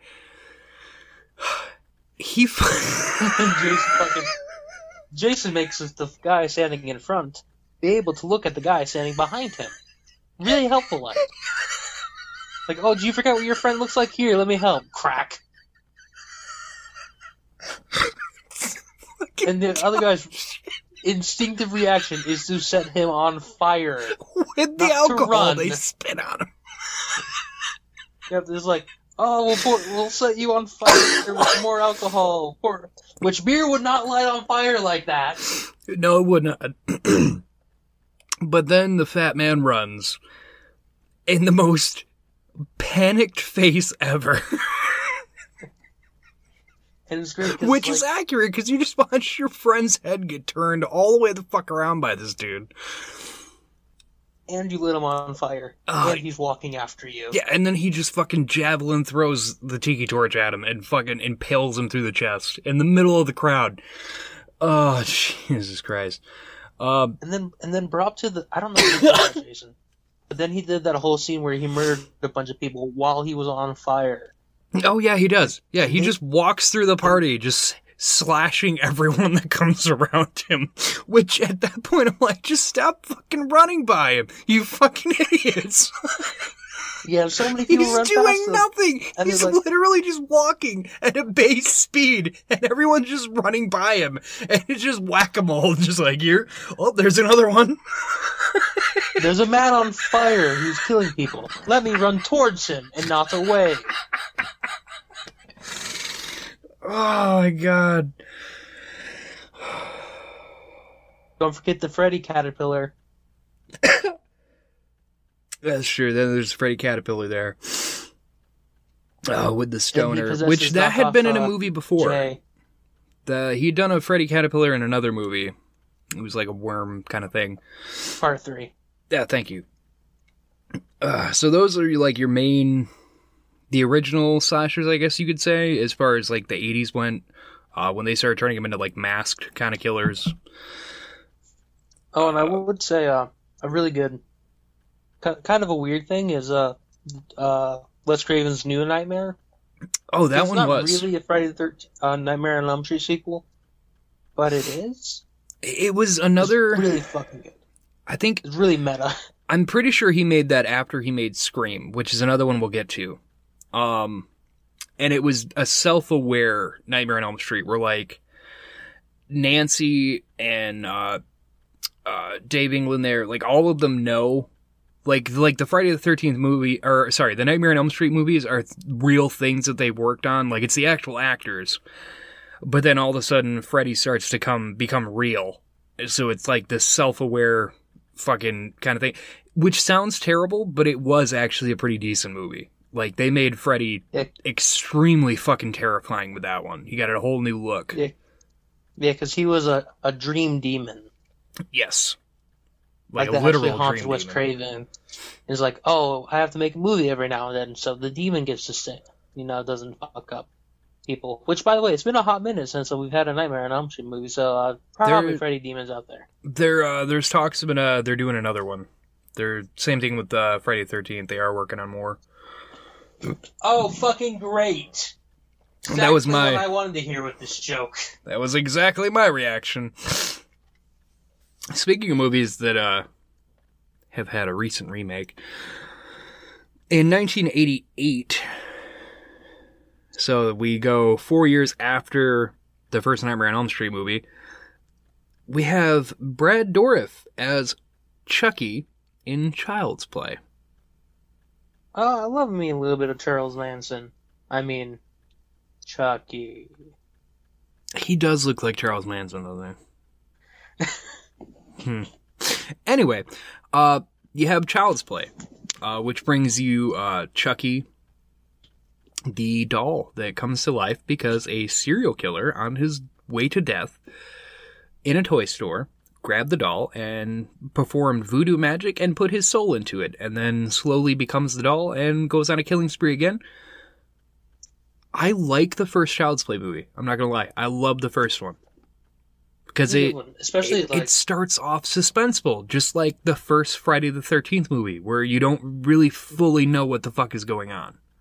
Yeah, especially because they, for a long time, play off like, Andy's sick. Andy. Yeah, like Andy's actually doing all the killing. Which I have to say, I haven't seen the remake. I'm not going to watch it till I can rent it. Which, as I've said before, it runs into the same problem you get with all remakes, regardless. But I do think it was funny marketing for the remake, to have it go against Toy Story 4 and make like all the Andy puns because Andy and Andy. So I thought that actually was kind of comical to me personally. No, that was pretty good. I agree with that. But yeah, the first Child's Play movie, it does the same thing that the first Friday the 13th did, where it's when the babysitter gets killed, the mom leaves, and all of a sudden the babysitter is murdered and goes flying out the apartment window because she gets attacked. But they don't show if somebody snuck into the apartment or what happened. Then you get the police there, and they're like, oh, there's this little shoe print that matches the doll. And they just think that Andy is having a psychotic break and doesn't remember what happened. He's blaming the doll. And you don't even fully fucking find out that Chucky's actually alive till, I think about halfway through the movie. And then it's finally, I think it's even Chucky... later than halfway. It might be. It might be a little bit further than that. But it's somewhere around there that they finally show Chucky moving around, talking and shit, and him being like, yeah, no, I'm a murderer in a doll's body, and I'm just gonna keep doing what I do. And I like his logic in it, where it's like, I'm a doll. All I have to do is stop talking and moving, and no one's gonna fucking believe you. Because as soon as someone pushes a button or anything, I'm just gonna let the machine do the work. I don't have to do shit. Which, in a serial killer sense, that I like that. I like that logic that because it makes it more believable that, if a serial killer were to do that, then that's exactly what would happen in that case. It would just be like, I don't have to reveal myself. I can keep killing like I want to kill, but I'm a fucking doll. So who the fuck's gonna believe that I'm the one actually killing people? They're just thinking you're fucking crazy. Yeah, everyone's gonna see a doll and a dead body, and you're like, oh no, the killer got away. Exactly. And there's been a ton of sequels. Well, not, I guess again. Well, yeah. You had Child's Play 1, 2, and 3, which the first three there, none of them are terrible. The first one's just the one that is the best of them all. Cause then later on they made Bride of Chucky, which was like, what the fuck are you doing? It was a terrible movie. And then Seed of Chucky was even fucking worse, which nobody really thought that they could make it worse, but somehow they managed to make it even worse. And then there was nothing. I am enigmatic. Fuck. Never mind. Go on. So, yeah, and then there was nothing for a long time. And then you got, what was it, Cult of Chucky? Or no, Curse of Chucky. I think it was, Curse of Chucky. Curse of Chucky, which reveals that there was a woman he had locked in his basement before the events of the first movie went down where he got killed, which was like his ex-lover or something like that, and he like took her captive and was doing stuff with her. And then he took off, and she had gotten pregnant, so he was going to have a kid with her, and then he gets caught, and then all the shit went down where he gets shot. But he tried to kill her and the baby, and that didn't work. Baby turned out, ended up being paralyzed because he got stabbed. Yeah, like he stabbed pregnant mom in the belly. Yeah. And then it's like all these years later, he finally finds his way to his daughter. I didn't mind Curse of Chucky. I didn't hate it like I did Bride or Seed. I thought Curse was actually a pretty decent one for what they did.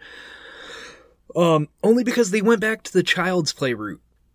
They didn't try... Like, they didn't go straight up with doing Chucky. You know what I mean? Like, it wasn't Chucky just coming in and killing people and being like, I'm Chucky. Like, no, it was a slow build-up, just like the first Child's Play movie was. Yeah, because it's been so long, you were thinking like, oh, we're starting a new one. Like, maybe they're going to do something really similar. And then they're like, bam, guess what? Surprise sequel. Yes, you know, when I watched it, and seeing Curse of Chucky, I thought it was going to be that somebody orders one of the dolls to look like Chucky, and then they go on the killing spree and blame it on the doll, and it's like, you know, we are the Curse of Chucky, like, we follow him, whatever, and like, blah, blah, blah. But no, it's Chucky from the original movies, and then they do the whole daughter thing, and he straight up just tells her, like, yeah, I don't like loose ends. Like, you were supposed to die, and you didn't die, and I didn't know about it for a very long time. And then I found out, and I don't like loose ends because and he just puts it in simple terms of like, I'm a fucking psychopath murderer. I don't like people surviving. I'm a completionist. You have to die. And then you get, what was it? And then the other one they did after that was Cult of Chucky. Yep, Cult of Chucky, where there were like 4 Chuckies going around. That movie had such an interesting ending. And it also had a lot of moments in it where I found myself laughing. Because there's a fucking scene. Like... He's walking down, his daughter goes to an insane asylum because once again, Chucky can't be proven to be a killer. Go figure. So she's seen as insane. She goes to the insane asylum. He finds her, goes there.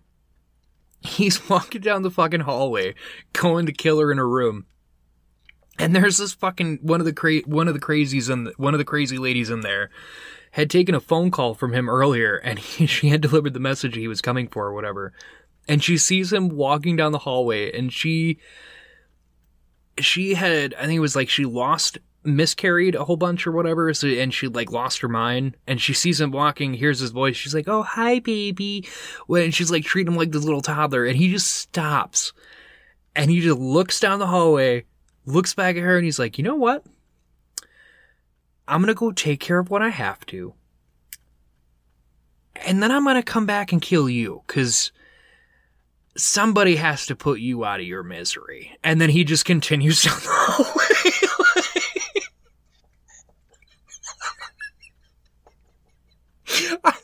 I busted up laughing at that shit. But then the end of it, was that he switches bodies with his daughter. Which I didn't think had happened, because they did one of those endings where they cut away at the last minute, so you don't know if he completed what he was trying to do. And then Tiffany, the annoying voiced chick, comes back, and she's waiting outside for him. She leaves the padded cell room, and it's Chucky. And he like kills the cops or whatever, meets her outside, and it ends with it just being like, so are we gonna continue doing what we're doing, Shug? And he's like, yeah, I got a new body, so let's keep on killing. And then they leave, and that was the end of the movie. It was And then he goes, I'm atomic. Fucking goddamn it, I can't fucking do it. Anatomically correct? Yes, thank you. Words. But yeah, so that was the end of that, and then they drive on to the sunset, and then you have the remake, which I have not seen yet to even have any word on. But yeah. I hear Mark Hamill's in it. Yeah, Mark Hamill voices Chucky, which I thought was an interesting thing for him to do. So that's in 1988, which I actually did, we're going to backtrack in time. We're going to go 2 years before that.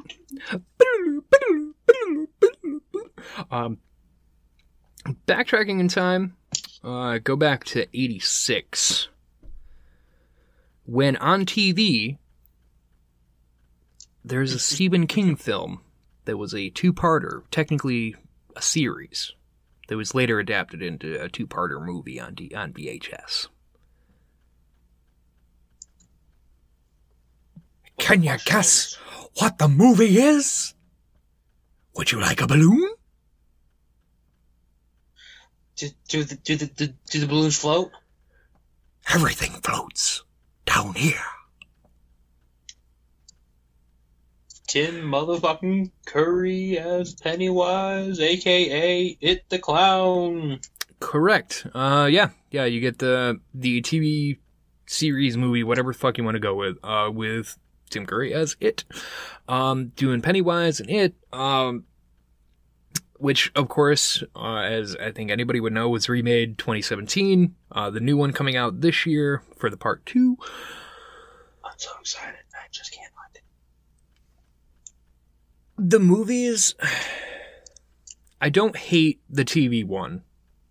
It does miss a lot of the notes of how dark and fucked up that book actually is, but it's not terrible. It's still, Tim Curry is the only reason it's watchable for me. Because Tim Curry as Pennywise is fucking great. Really fucked up book, and they're like, oh, we'll turn this into a TV PG show.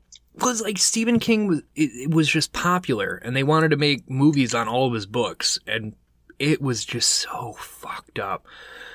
If you have not read a Stephen King book, they're not how they're portrayed in the movies. A lot of like any of the movies, there's so much darker shit going on between pages that they can't do in a movie, and it would be made NC-17. That's exactly how it would go. That is exactly my point. Which the new movie, they do it correct as far as her going into a suspended state and going into the air. That is correct. Yeah, he like, it's essentially stealing her fucking soul, and then just being like, there's no way to get it back. But in the book, they have to fuck her. Like, I wish I was making that up. It is literally all the boys have to drop pants and have an orgy with her to get her back, and then he lets her go.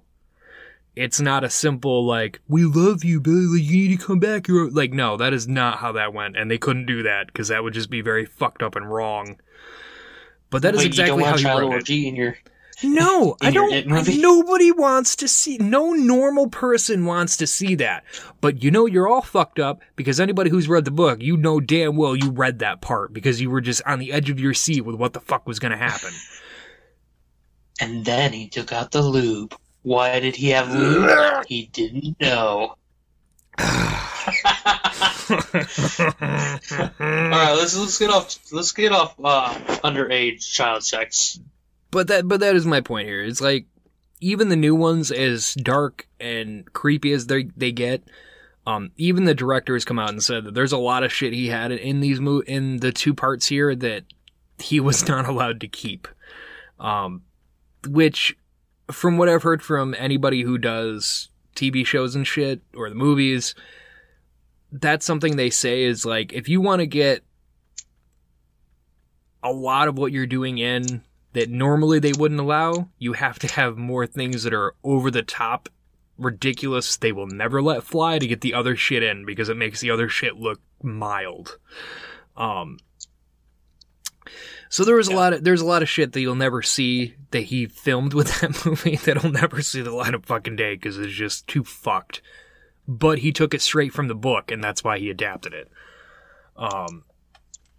Which, from what I heard, there was a scene for the new one that was supposed to be like an origin to Pennywise, where the townspeople took their children to the sewers and fed it to Pennywise to keep him at bay, to explain why the town doesn't give a shit about what he's doing, is because originally they were feeding him, and then they stopped because, you don't want to kill your kids, which then led him to do what he does, which is slowly lure kids. But that, from what I saw, he wanted to have that scene in there to explain better why, like, oh, there's these missing kids, but nobody seems to really be doing anything, is because, like, They've never done anything. Yeah, the old people in town know that this is normal. It's like, it's a fucking demon. Like, I don't know what you want us to do. Like, it's gonna happen. There's nothing we can do, so we'll look, but we're not gonna really. Do you think they're gonna have the ritual of Chewed in the sequel?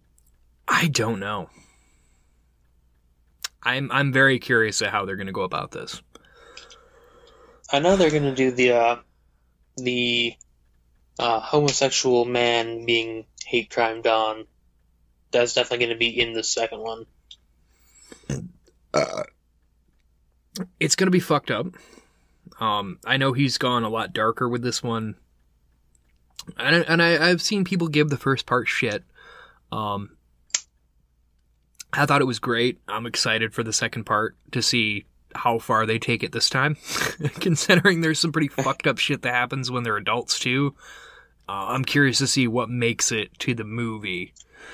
I mean, you saw the first trailer, right? I did. So you saw the naked old lady. I think we're gonna be okay with it being really fucked up. I just gotta feel it. Yeah, I got a feeling I don't think too. we can get this. I have a feeling after seeing Naked Old Lady, we're not going to be disappointed with how fucked up Pennywise is going to be in this one. God. All right, so that's that. And Pennywise, yeah, he's a clown. Now, this is where I always get confused when it comes to Pennywise. Is he the embodiment of fear? Was that the whole basis behind, or was it that he was an alien?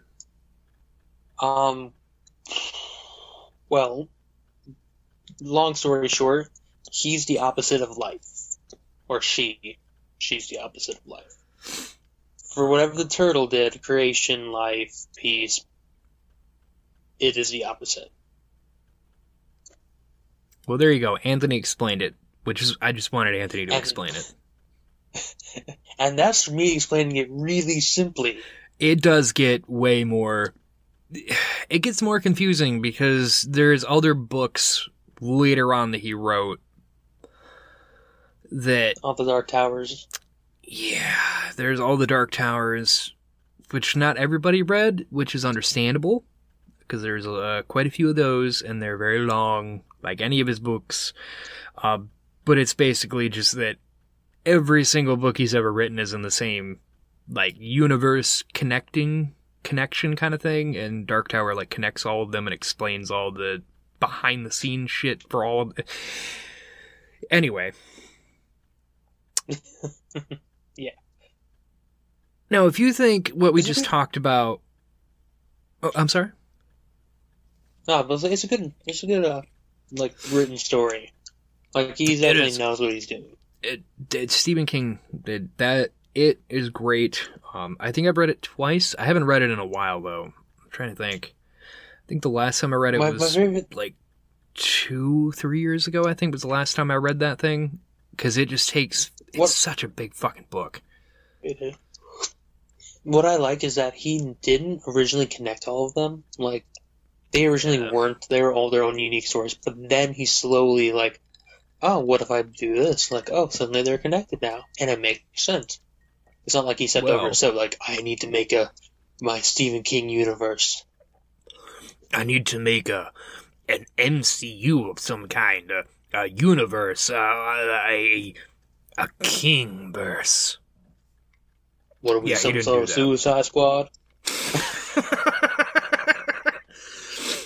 But if you think what we just talked about regarding it is fucked up, the year before Child's Play, the year after the It on TV, we got one of the darkest, fucked up, goriest fucking movies that I still fucking love to this day. In 1987 by Mr. Clive Barker. We have such things to show you.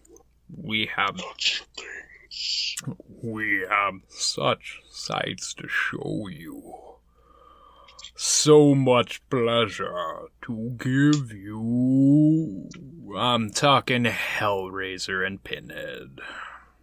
Yeah, motherfucking yeah. The first fucking Hellraiser movie, I could not watch this as a kid because it was fucked. You're not saying something. To put it this way, the first fucking scene in that movie was the later on character he was like traveling all over the world looking for pleasures and exotic things. He's given a puzzle box.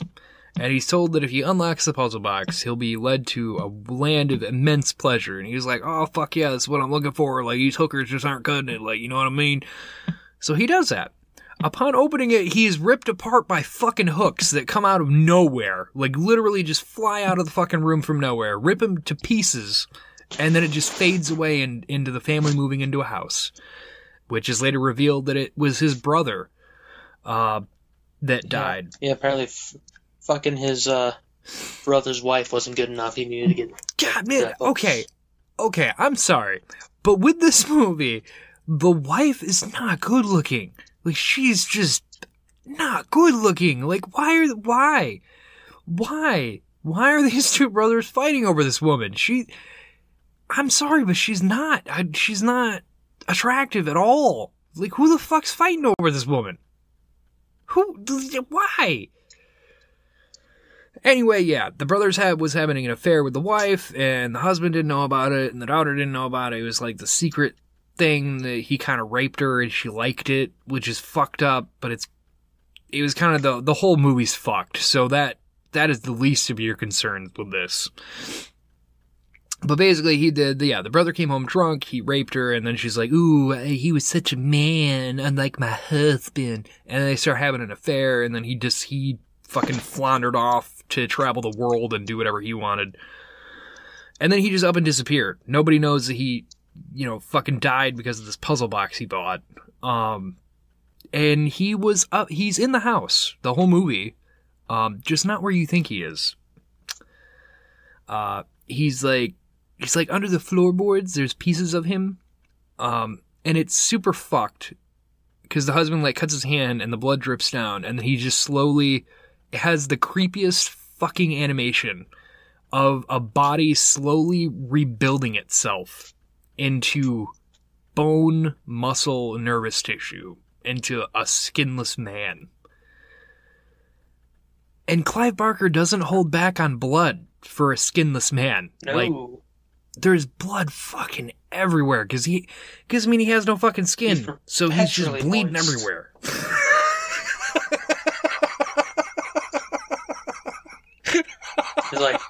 He's just like, imagine, like, downstairs, just like, what's that noise? Oh, don't mind that. That's just Uncle Jimmy. I think he's doing his laps upstairs.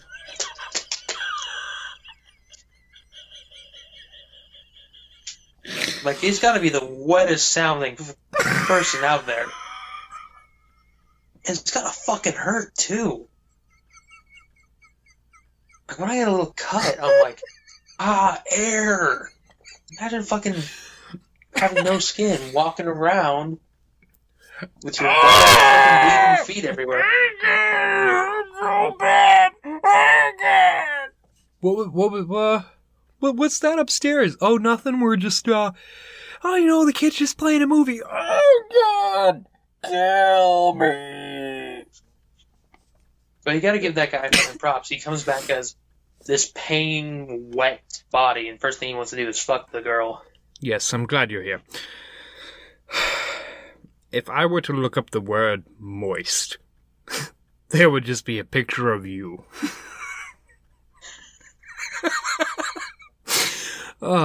Sorry, we're getting getting carried away here.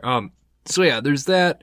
You don't even see Pinhead, and Pinhead was like he was the icon of the Hellraiser after that point. But the first movie was just that, and him getting back into his affair. He kills the dad by shoving his fleshy fingers into his skin and draining him dry, and then putting on his skin.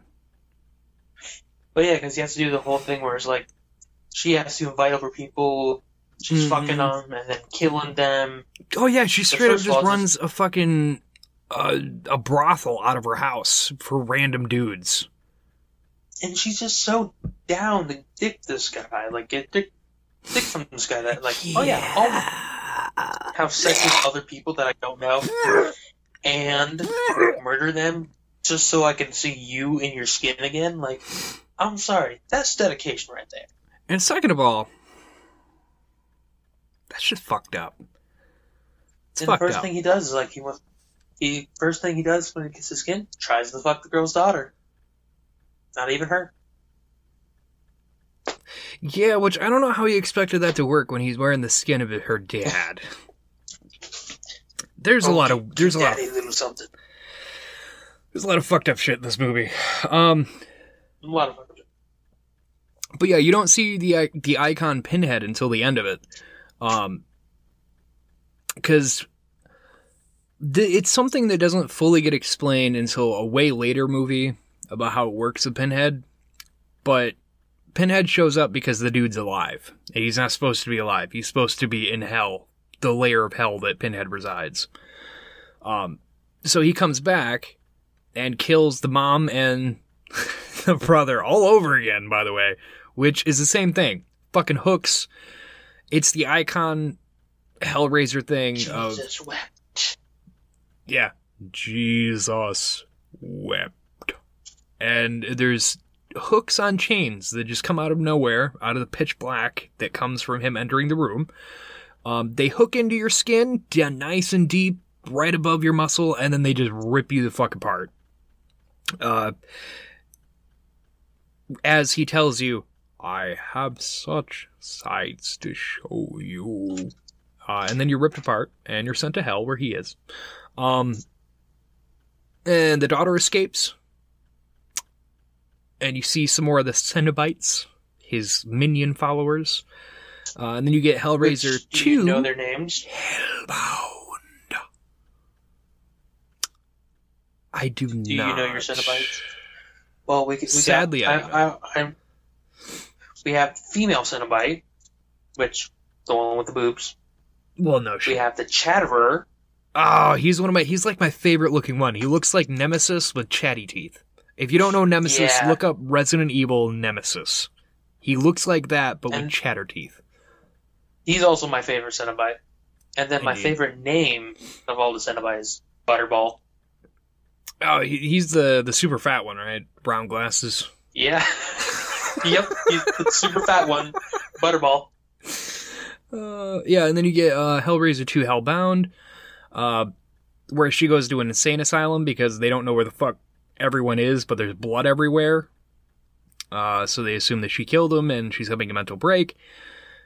And then in the insane asylum, because the puzzle box is open, Pinhead comes back for her. And then the whole movie is her trying to explain to mental hospital staff that the room is coming to life and sending her to another dimension, and a man with nails in his fucking head is trying to kill you. It's a great... Make sure you say hi to Raid and God of Thunder while you're in there for me. It's the best fucking premise for a horror movie like this. I fucking love the sequel. I think I actually love the sequel more than I do the original Hellraiser. Simply because just that basis. Because that is exactly what would fucking happen. Like, everyone gets murdered by this fucking demon. You can't fucking prove it. So they think you're insane, the demon comes back for you, you have no way to fucking prove anything that's happening to you because it's all in your fucking head. Like, it's a great fucking movie. And then the therapist becomes a Cenobite by the end of it. He like takes control because he ends up finding out about the puzzle box and the demon and shit, and figures out how to become one. And he like takes over and kills Pinhead and all of them. There's like, yeah, it gets really weird. There's at least 6 of these as well. On the base ones alone. And one of them goes to space. And then you have like, I think it's called Annihilation or something like that. And then there's Judgment. The only ones really, I would say, stick to the first 5 I know. I know the first 5. I know the first 5 at the top of my head, and I don't mind. And it falls into the same category for me as Nightmare on Elm Street or Friday the 13th, where there's just some really cool fucking kills that happen in these movies. It's kind of like the Freddy thing, because he's a demon, he can do whatever the fuck he wants. So there's some really dumb ones, but there are also some ones where you're like, oh man, that's fucking sick. Like, I've watched all these. One of my favorite things is where he makes the CD Cenobite. Oh, that's I want to say 3. I want to say that might be 3. And you can't forget the giant space puzzle box. We're Jesus. Me personally, I'd say out of all the other ones that came, one of the other ones that I like, I think it was 5. I think 5 was what it was called. Cause it doesn't, it's a weird one. Cause it's like a cop trying to solve a murder. It's a cop trying to solve a murder, and he can't figure out who's done it. And the whole time there's like these Cenobites that keep showing up. I think it's the Chatter, and I think there's like 2 twins or something like that show up. But they keep like fucking with him every time he tries to do anything, and they keep showing up, and then they disappear, so he can't prove it. So then the whole station's like, oh, you're just going crazy, you're working too much. And then by the end of it, they do a fucking twist ending on it, where he goes home to his wife and she's dead, and he's just like, oh god, and then like he gets blood on his hands, he's like, but I didn't kill her. And then Pinhead shows up, and he shows up at the very fucking end of it when he's like freaking out, when all the evidence like just appears in his fucking like kitchen or whatever, and it shows that he's the one that killed all these people, and he's like, but I didn't do it. And then Pinhead just shows up to be like, yeah, so the thing about that, yeah, so you're a detective, a dirty cop. You died, but you did not go to heaven. You are in my domain, and here, forever, you will relive the case of solving your own failures and murders for eternity. I have such sights to show you. Basically he just got sent to his own personal hell. Like, it just makes him relive the case he was trying to solve, and how his wife fucking hated him, and he was a drunk. And then he has to watch his partner get murdered over and over and over by the Cenobites. That was like the whole ending to it, was that everything that happened wasn't real. That he's in fucking hell, made by Pinhead. I know I'm wrong and all, but every time whenever I think of a cop in a horror movie, I think Detective Tapp from Saw. Fucking Saw. I don't know why. I was gonna include Saw in here, but it is just such an odd thing. Because we don't have the time to talk about the Saw movies. We'll just say honorable mention to Saw. But those ones, I only like the first couple movies. Because after that, they got really fucking... Like any of them, they get dumb. But Saw was one of those ones where, like, you could tell that they were just dragging shit on when they shouldn't have. So yeah, we have Hellraiser, Pinhead, Cenobites. Yeah. You know, why don't we go to 1983? 1983. 1983. Can you guess the movie in 1983? Well, from your accent, I'm going to clearly guess. Can you guess the movie in 1983? I'll swallow your soul! Well, clearly, that's the Frisky Tree. No tree rape! Yeah. Evil Dead. Or Evil Dead 2.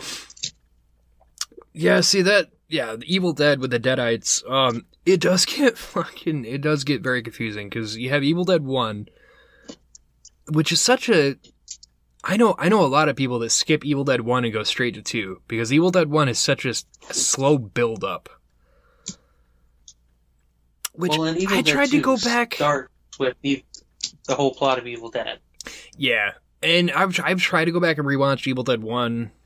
I don't do it very often because it really is just such a slow build up to anything. Because for most of it, it's just Ash and his friends doing nothing. It's just a bunch of teenagers having a normal weekend. In a cabin and it's in the because woods. he had no fucking budget. So I'm pretty sure that's why the first one did nothing, because he literally had no budget, so he had to cut back on doing anything super horror related with all that. But wait, who is he? Sam Raimi. The magical man himself. Yeah, and then Evil Dead 2, they do. They just go over everything exactly beat for beat with the horror aspect that happened in Evil Dead 1. Then you get Evil Dead 2, which then ends with the beginning of Army of Darkness, which is most people's favorite fucking movie. I know I'm one of them. It's so I ridiculous. fucking love It's Army of amazing. Darkness. That movie's fucking great. I don't give a fuck who you are. If you have not seen Army of Darkness, go back and fucking watch it. Because it's fucking comical, and it has zombie deadites and fucking monsters. Evil Ash. It does. The Evil Ash. Props to Bruce Campbell being able to play so many fucking like little Bruce Campbells and Evil Ash. But yeah, you have the deadites, and they're iconic. Evil Dead's iconic. Like, there's no way you can get past Ash Williams and all that. My boomstick. Which Fucking also chainsaw brings hand. me... Yes. The Necronomicon is Hostile Gato? Yes, A Grim Adventures of Billy and Mandy. The character Hostile Gato is just a straight-up Ash Williams cartoon character. It is fucking great. I love that he did that. I love they did that shit. He's just fucking Ash Williams and Snake Plissken mixed together. Make the manliest fucking man out there. And if you haven't, there's Ash vs. Evil Dead on Starz. It's only 3 seasons long, but it is fucking great. It hits all the notes that made Evil Dead great, because it's Ash all these years later having to refight everything, and it has the best opening that fits what Evil Dead was. Literally, Ash vs. Evil Dead started with him picking up this chick, going back to his trailer, and her seeing the Necronomicon, and being like, "Ooh, what's this?" And they get super fucking baked. And she asks him to read, so he does. And the Force brings the Deadites back again. And he fucking admits to that when, like, the second episode, when they're like, "Why is this happening?" He's like, "Well, so I got super baked, and she wanted me to read, and I read from the book." I love it. What guys wouldn't do. To get laid? It's amazing, isn't it? Yep. I mean, it's Bruce fucking Campbell. I don't think he needs help. Bruce Campbell. Yeah, great fucking series. Fucking love Evil Dead. Love Ash Williams. Love the series. Love the movies. All fucking great. But it's the Necronomicon that makes demons come out. And then there's also the remake, which was also... Yeah, what'd you think of the remake? Dude, I fucking love the remake. You know why I love the remake? Thank God, we can still be friends. You know why I love the remake? It was brutal as fuck, and Ash Williams makes a cameo at the very end. It was brutal as fuck, And it was Sam Raimi and Bruce Campbell themselves coming back and being like, this is how we wanted to do this movie originally, but we didn't have a fucking budget. But this is the original vision I had. And it is brutal and dark as fuck, and it is amazing. That fucking scene with the needle. Oh, God. Yeah, that's how good it is. Just by saying the needle scene, you're like, oh, God, no. I saw this in theaters twice. I saw it once with my dad. First time I saw it, I went to the theaters, me and my dad saw it. And both of us were like, fuck yeah. The second time I saw it was with my ex. And yeah, we went to go see it with her friend, Stefan there. We all went to go see it. Loved it again. Fucking amazing. So good. It's just, it's good. I don't know what to tell you. And the fun fact that links it to Friday the 13th, which is what I was hinting at with Jason Goes to Hell, with him being a demon. Originally, they wanted it to be that Jason comes back because of the Necronomicon. Because this came out in 83. The first Friday the 13th came out in 1980. And then by like the time of the second, third movie, the Evil Dead had come, and it was like the Necronomicon could bring things back from the dead. So their whole idea was like Jason is this unstoppable killer because the Necronomicon got a hold of him. But there's too many people that own rights between the series, and it was never able to be official. But that was the reason. We do have a comic book, Freddy vs. Jason vs. Ash. Oh, really? Yep, they made a straight up comic book, so they are connected. If it makes you feel any better. And also shout back to the Marvel Zombies we talked about back when we were doing Captain America, because that is how the Marvel Zombies happened too. Because they did Marvel versus the Evil Dead, and Ash gets teleported to a Marvel universe that the Necronomicon is active in, and he helps him fight the Deadites, and then it leads into Marvel Zombies traversing the universe because the Evil Dead has come to life in there. So Evil Dead is so iconic, it's been used not only for a basis for Jason being an unstoppable fucking killer, but also to Marvel Zombies ever being a thing. So props to Evil Dead. It definitely. Props to Evil Dead. Go Bruce Campbell. Go Sam Raimi. And then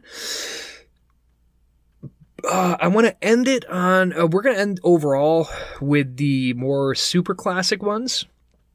So with that, we're going to go all the way to 1996. We're going to go back to our boy, Wes Craven. And, yes, the very first, deconstruction for a movie. Actually, hang on now. I'm getting a phone call. Oh. No, I don't. No, I don't. No, I'm doing a podcast. No, yeah, I'm doing a podcast. No, you should have took the answer to. We could have all been on the phone.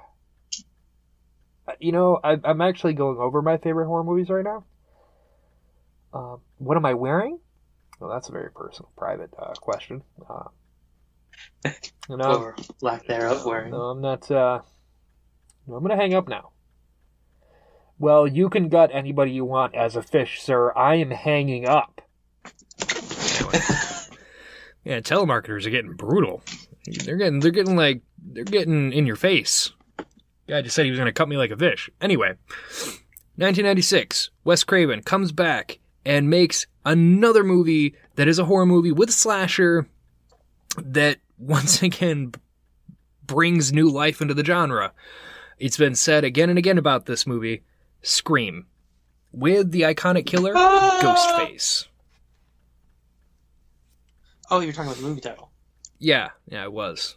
I thought it was just a command. But no, Anthony's correct. It's, Wes Craven did this one as well. It was him coming back in to do another slasher. But it does. It deconstructs everything that a slasher movie had been based on. 'Cause they even break down the fucking rules.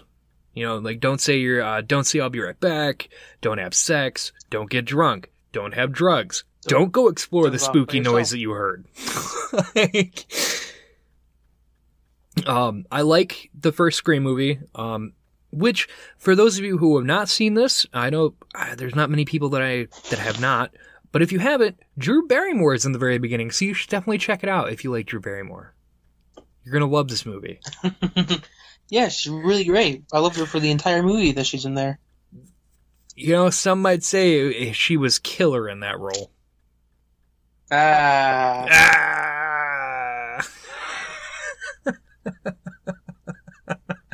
Anyway, yeah, he kind of just deconstructs the whole thing.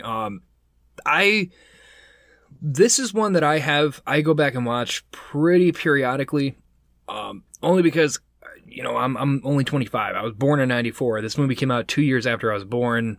I saw it first when I was, you know what, let's not talk about the first time I saw it. But I was pretty young. I've liked it ever since. And even to this day, I still fucking like that ending. Hello, Cindy. Yeah, spoiler alert, if you haven't seen it, then just skip all of this. But it's her boyfriend and his friend that are the killers the entire time. And Wes Craven does a really fucking good job at because if you've never seen the movie, then you bounce back and forth between you knowing it's him to, oh, it's not him. He does such a fucking good job at keeping a guessing game throughout that fucking movie. Because at one point, the killer breaks into Sydney's house, and then the killer disappears after she calls the cops, and then, oh, boyfriend's here, like, oh, I'm gonna keep you safe, and then the phone drops out. It's like, oh my god, you're the killer. So then instantly you think he's the killer. Well, then killer comes back and kills again. You're like, okay, it's not him. That was really weird. He did the best job of bouncing it back and forth and keeping you trying to fucking guess who the actual killer was going to be. Can I ask you a favor? What? Just I want you to do one thing for me. Can you say hello, Sydney, in your shaggy voice in honor of Matthew Lillard?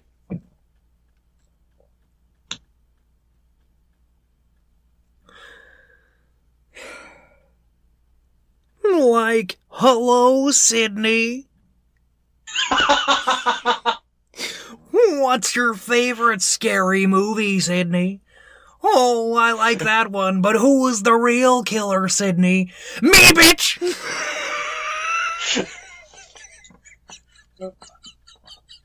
I'm sorry, Matthew. Like, I'm fucking dying here, man!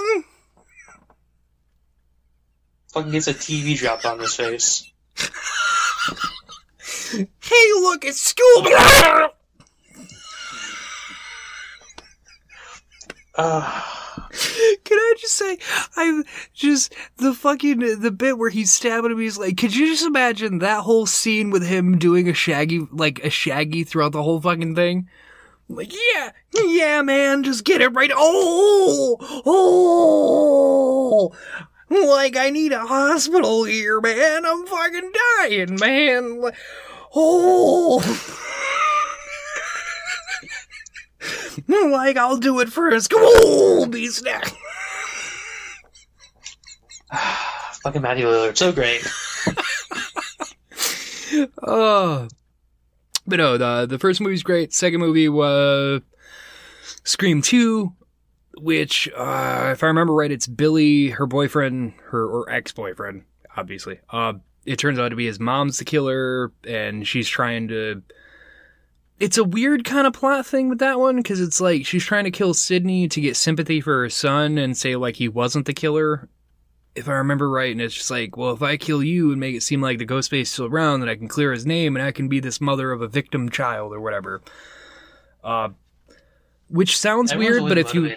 Yeah, but I mean... It sounds weird, but if you think about it, like, for a woman that's fucking insanely crazy, like, she's out, like, you find out by the end of the movie, it makes more sense. I guess you kind of have to watch it through to kind of get, and there's Scream 3, which was the dumbest one out of all of them, was Scream 3, because it was, like, her secret lover, it was like Sydney's like mom's secret son. That nobody fucking knew about. There was never any mention of anything like it. And it just randomly in the third movie, she went to Hollywood, had a kid, and hid the kid away. And the kid came back with a vengeance. It's weird. Yeah, and And, like, Yeah. you can't. Can't make that it's shit up. much harder for a woman to pretend not to have a kid than a guy. Like, a guy can go sleep around and, like, oh, I had a kid. I Yeah, slept that's around true. with a woman in Hollywood and she had a baby. I have no idea. And I will never bring it up because I literally have no idea. But if a girl has a baby, kind of hard to be like, oh, no, I've had a baby before. Wait, you've had a baby before? I have a brother? Yeah, that's why the third one, it loses me. I don't like the third one as much. Like, it has some cool stuff in it, but that ending part, the twist ending part in it about the killer, It was Saw levels bad. I didn't mind Scream 4 I like though. 4. Yeah, I didn't mind I 4 like 4. because 4 took the same route as the first movie did, where it kept you constantly fucking guessing who was actually killing everyone. Because throughout the whole movie, I think I thought, in my mind, I was like, it's the I can't remember her fucking name. The blonde haired chick, short blonde hair. I was like, I thought it was her, because I was like, she kind of seems like it could be her. And then Courtney Cox's character comes back and I'm like, oh, maybe she snapped, you know, like maybe she's trying to make a story. And then you get introduced to the cinema kids who are super into the Stab, which is another thing with Scream. Fucking Stab is made based on the murders, and it's a movie inside of a movie. It's great. That's the one where they're like, it's a remake, right? Where they're talking about the remake of Stab? Or is that number 5? There is 4. There's only 4, so 4 is the one where they're talking about doing another Stab movie,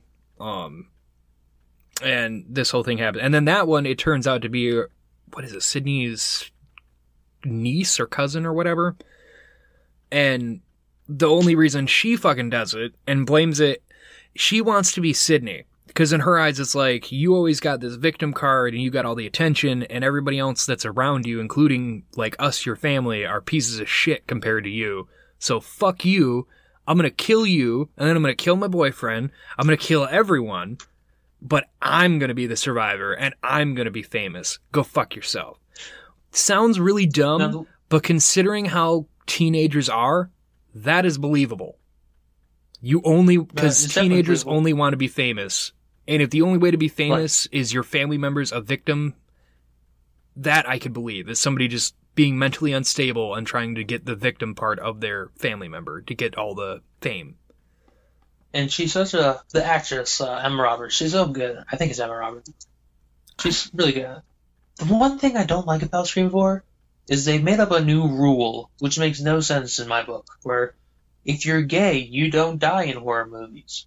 Like, I don't think but it that's doesn't a even rule for fucking work. I'm gay, Stab. I fucking love that. Wait, don't kill me. I'm gay? Stab, stab, stab. But I'm gay! That's not a rule. I don't have to follow that stuff. I fucking love it. It hit a lot of notes of the first movie, so that one's okay. And I just want to give a quick mention about the Scream series. I didn't mind when MTV did like the first, I think it's like 2 seasons. They were okay. There was a lot of interesting things to do with it. It doesn't follow anything to do with the movies. It's its own thing. But it has a lot of the same like twisty killer kind of thing. Don't they change the mask and everything? Yeah, everything's changed about it. So it's not based on the movies at all. But it does have a lot of like cool twisty who's the killer kind of things, which made it good. But it was MTV, so there is obviously some like teenage drama things that get thrown in there. But it has some pretty decent kills, and the twisty stuff in it was cool. Then MTV got rid of it for the season 3, and VH1 picked it up, I guess. I was kind of hoping Netflix or somebody would take it and try to do something better with it. That's not what happened at all. VH1 took it, and from what I saw a review about season 3 just the other day, and they said it was fucking shit. They were like, the review I read was like, I don't know how you went from season 1 and 2, where a story that kept you guessing who the killer was, which is what Scream always did, to it being blatantly fucking obviously like, thrown in your face at who the killers were, which ruined the whole fucking season. Because they said by, like, episode 3, you knew it was this, like, half-brother, and then he gets stabbed, and like, oh no, there's another killer. They're like, but by the next episode, you already fucking know who that person is, so it, with the last, like, 4 episodes, you already know what's gonna happen. So it kind of was shit. Which is disappointing, because I do agree. The first 2 seasons, I didn't mind. It was really good with doing the same thing about who is the killer, who's actually doing all this. And then, yeah, so. Well, clearly it was Officer Doofy. Oh, definitely. Now we'll jump to 2005 with there's technically 2 of them, and they're both good movies. Wolf Creek. Now, can I make a little confession? Okay. You haven't seen these? I have not seen the first Wolf Creek. I've seen the second one, but not the first one. Really? You haven't seen the first one? No, I love the second one. The second one's fucking amazing, but I have not seen the first one. Alright, well, yeah. So Wolf Creek is based on an actual true crime.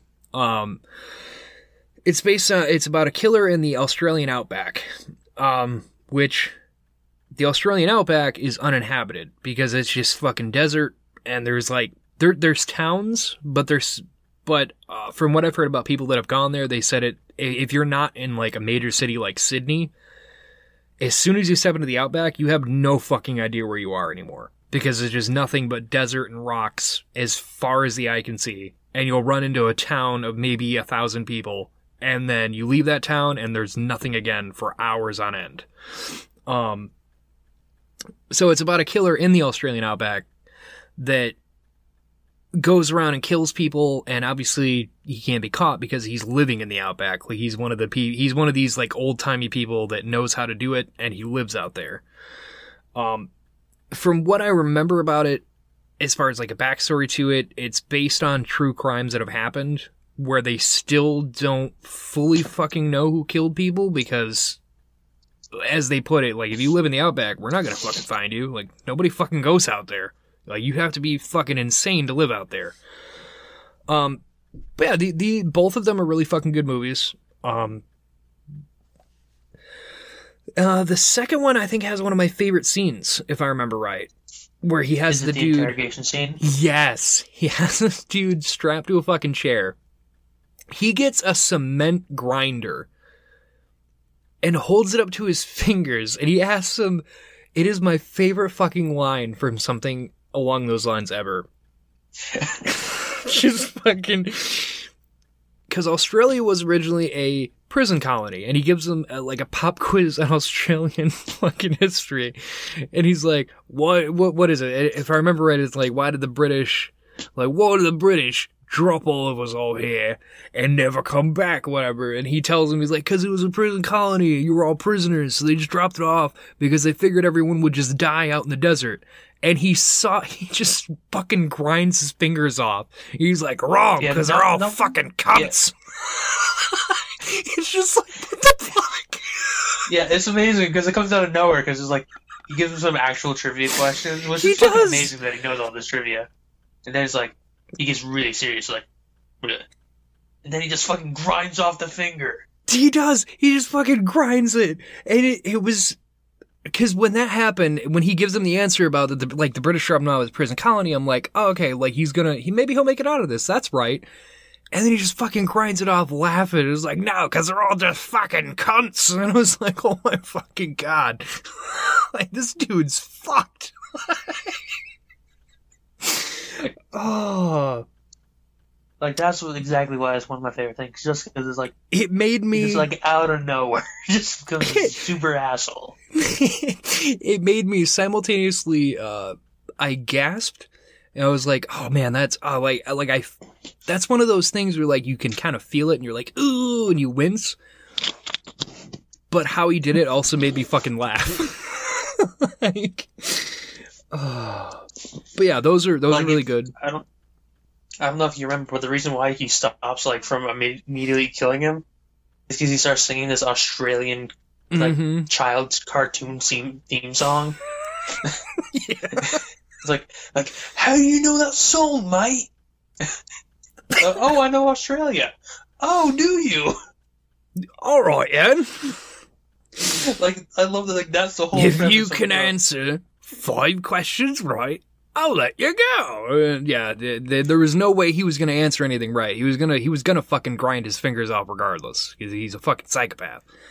So yeah, if you haven't seen it, Wolf Creek, 1 and 2, they're both fucking great movies. The second one had that. The first one was more, I think it was like, if I remember right, a husband and wife. He stops and he drugs him. Like, he just stops and he's like, "Oh, you're camping out here? Oh, that's cool. Like, yeah, I know all about this. Like, I just going to go out here and I do my thing, you know, I could help you." And he, like, gives him water and it's drugged. And then it turns into fucking murder and her trying to get the fuck away from this dude. Came out in 2005 by Greg McLean, and they're fucking great. I think one of my favorite things is, like, in the Wolf Creek, like, poster, like, there's this guy wearing, like, a baklava or whatever it's called, like a prison, like a burglar mask, and he's got a knife. So, like, okay, so we got another masked villain. And that just took me by surprise, because, bam, turns out it wasn't a masked guy, it was just some Australian guy. Also, in the second movie, he stabs a knife in the guy's spine, and the guy gets up no problem. Yeah. I want to paralyze you. Then he gets fucking tackled. Yeah, you know. Yeah, and then from Wolf Creek, I just wanted to do a quick stop on Us by Jordan Peele. Because I have not seen this movie yet. Okay, well, I went to theaters, saw this movie. I have to see it again. It's one of those movies that I'm gonna have to watch a few times, because I don't fully fucking understand. I loved it. It was very creepy. It was great. If you like Get Out, then Us is great. But it left me with a lot of questions by the end of it. They kind of explain it, but it's still one of those, and it does have a twist ending that, if you don't fully catch it in the beginning, like if you don't think about it, which I know I sure as fuck didn't watching it, because it was just a really good fucking movie, and it blindsides you in a way. Great movie. It does have the ending of just like a what the fuck did I just watch kind of ending, where you're trying to piece things together after you're done watching it. Really good. 2019, Jordan Peele, Us, fucking great. Do you want to know why Jordan Peele stopped acting and started directing? Why is that? He was offered a role in a movie. Oh? He was offered to play the poo emoji in the Emoji Movie. Wow. We can thank the Emoji Movie for Get Out and Us. All right, well, I will, because that's the only thing it's going to get, because I still haven't watched it, and I refuse to watch it. Amen to that. Like, you made one of the best comedians ever. Stop acting in movies and directing. Become one of the best directors ever. Oh, by the way, to anybody out there that started watching the new Twilight Zone, and he takes like the narrator to episodes, stop blaming Jordan Peele for the bad ones. He's not directing the fucking episodes. He's just there to introduce them. That's something I've been hearing about. People talking about, like, oh, I guess Jordan Peele is not as great as everyone said, because a lot of the new Twilight Zone, they were kind of meh. It's like, he didn't fucking make them. Like, do you people realize that, right? Like, the dude who announces at the beginning of the original Twilight didn't fucking make the episodes. Like, he's just the face. Like, fuck off with things that. You wouldn't say. Things you don't think you would have to say. Yeah, you would think so, but that's the thing. God. And how dare they use Jordan Peele's smooth, buttery voice and say that he's the reason why it's bad. Fuck you. Then we're going to go to 1960 real quick for Norman Bates, and obviously Psycho by Alfred Hitchcock, because it is a extreme, true fucking classic. Hitchcock was a fucking master. definitely not a great person if you look at the backstories behind how he did things. Like The Birds, he tortured the fuck out of the poor woman who played in The Birds. She came out with that way later on about that, the scene where she walks into the room and all the birds attack her. She hated that. And he just made her continuously do that scene over and over and over again. And there were scenes where people did, like, she didn't know that they were real birds, and he just kept making her interact with them, and it was a whole thing. Like, he pretty much just tortured her into being scared for the movie. And any of the movies he did, there's a lot of stories like that, where it's like, yeah, no, he just kind of bullied and tortured the fuck out of me. And, well, the fear you see in it, that's genuine, because I was genuinely fucking terrified that Hitchcock was going to come out and scare the shit out of me. So yeah, but he did make really great movies. So, I mean, there's that. And Psycho, which is technically based on Ed Gein. Yeah. It's such a good story. And fun fact for all you non-cinephiles out there. It's the very first movie with a flushing toilet in it. Huh. That I did not know. And they got to pass the censors because they made it plot relevant, so they couldn't delete it. If she rips up a note and flushes it down the toilet. Like, oh no, you can't have that. Like, well, how else she can get rid of the notes? That I did not know. Huh. Yeah. Well, Psycho Norman Bates, based on Ed Gein. And it was based off Ed Gein because Ed Gein had a mommy issue. Like, just straight up. He had a lot of issues, I would say. Yeah.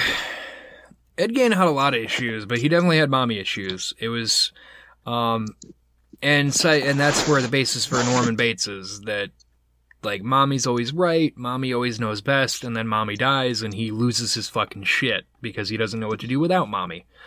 It was the same thing that happened to Ed Gein. We all go a little mad sometimes. Yeah, and then he starts murdering people out of the hotel that he ran with his mom, and nobody knows mommy's dead except for Norman, because Norman pretends to be mommy while he kills people.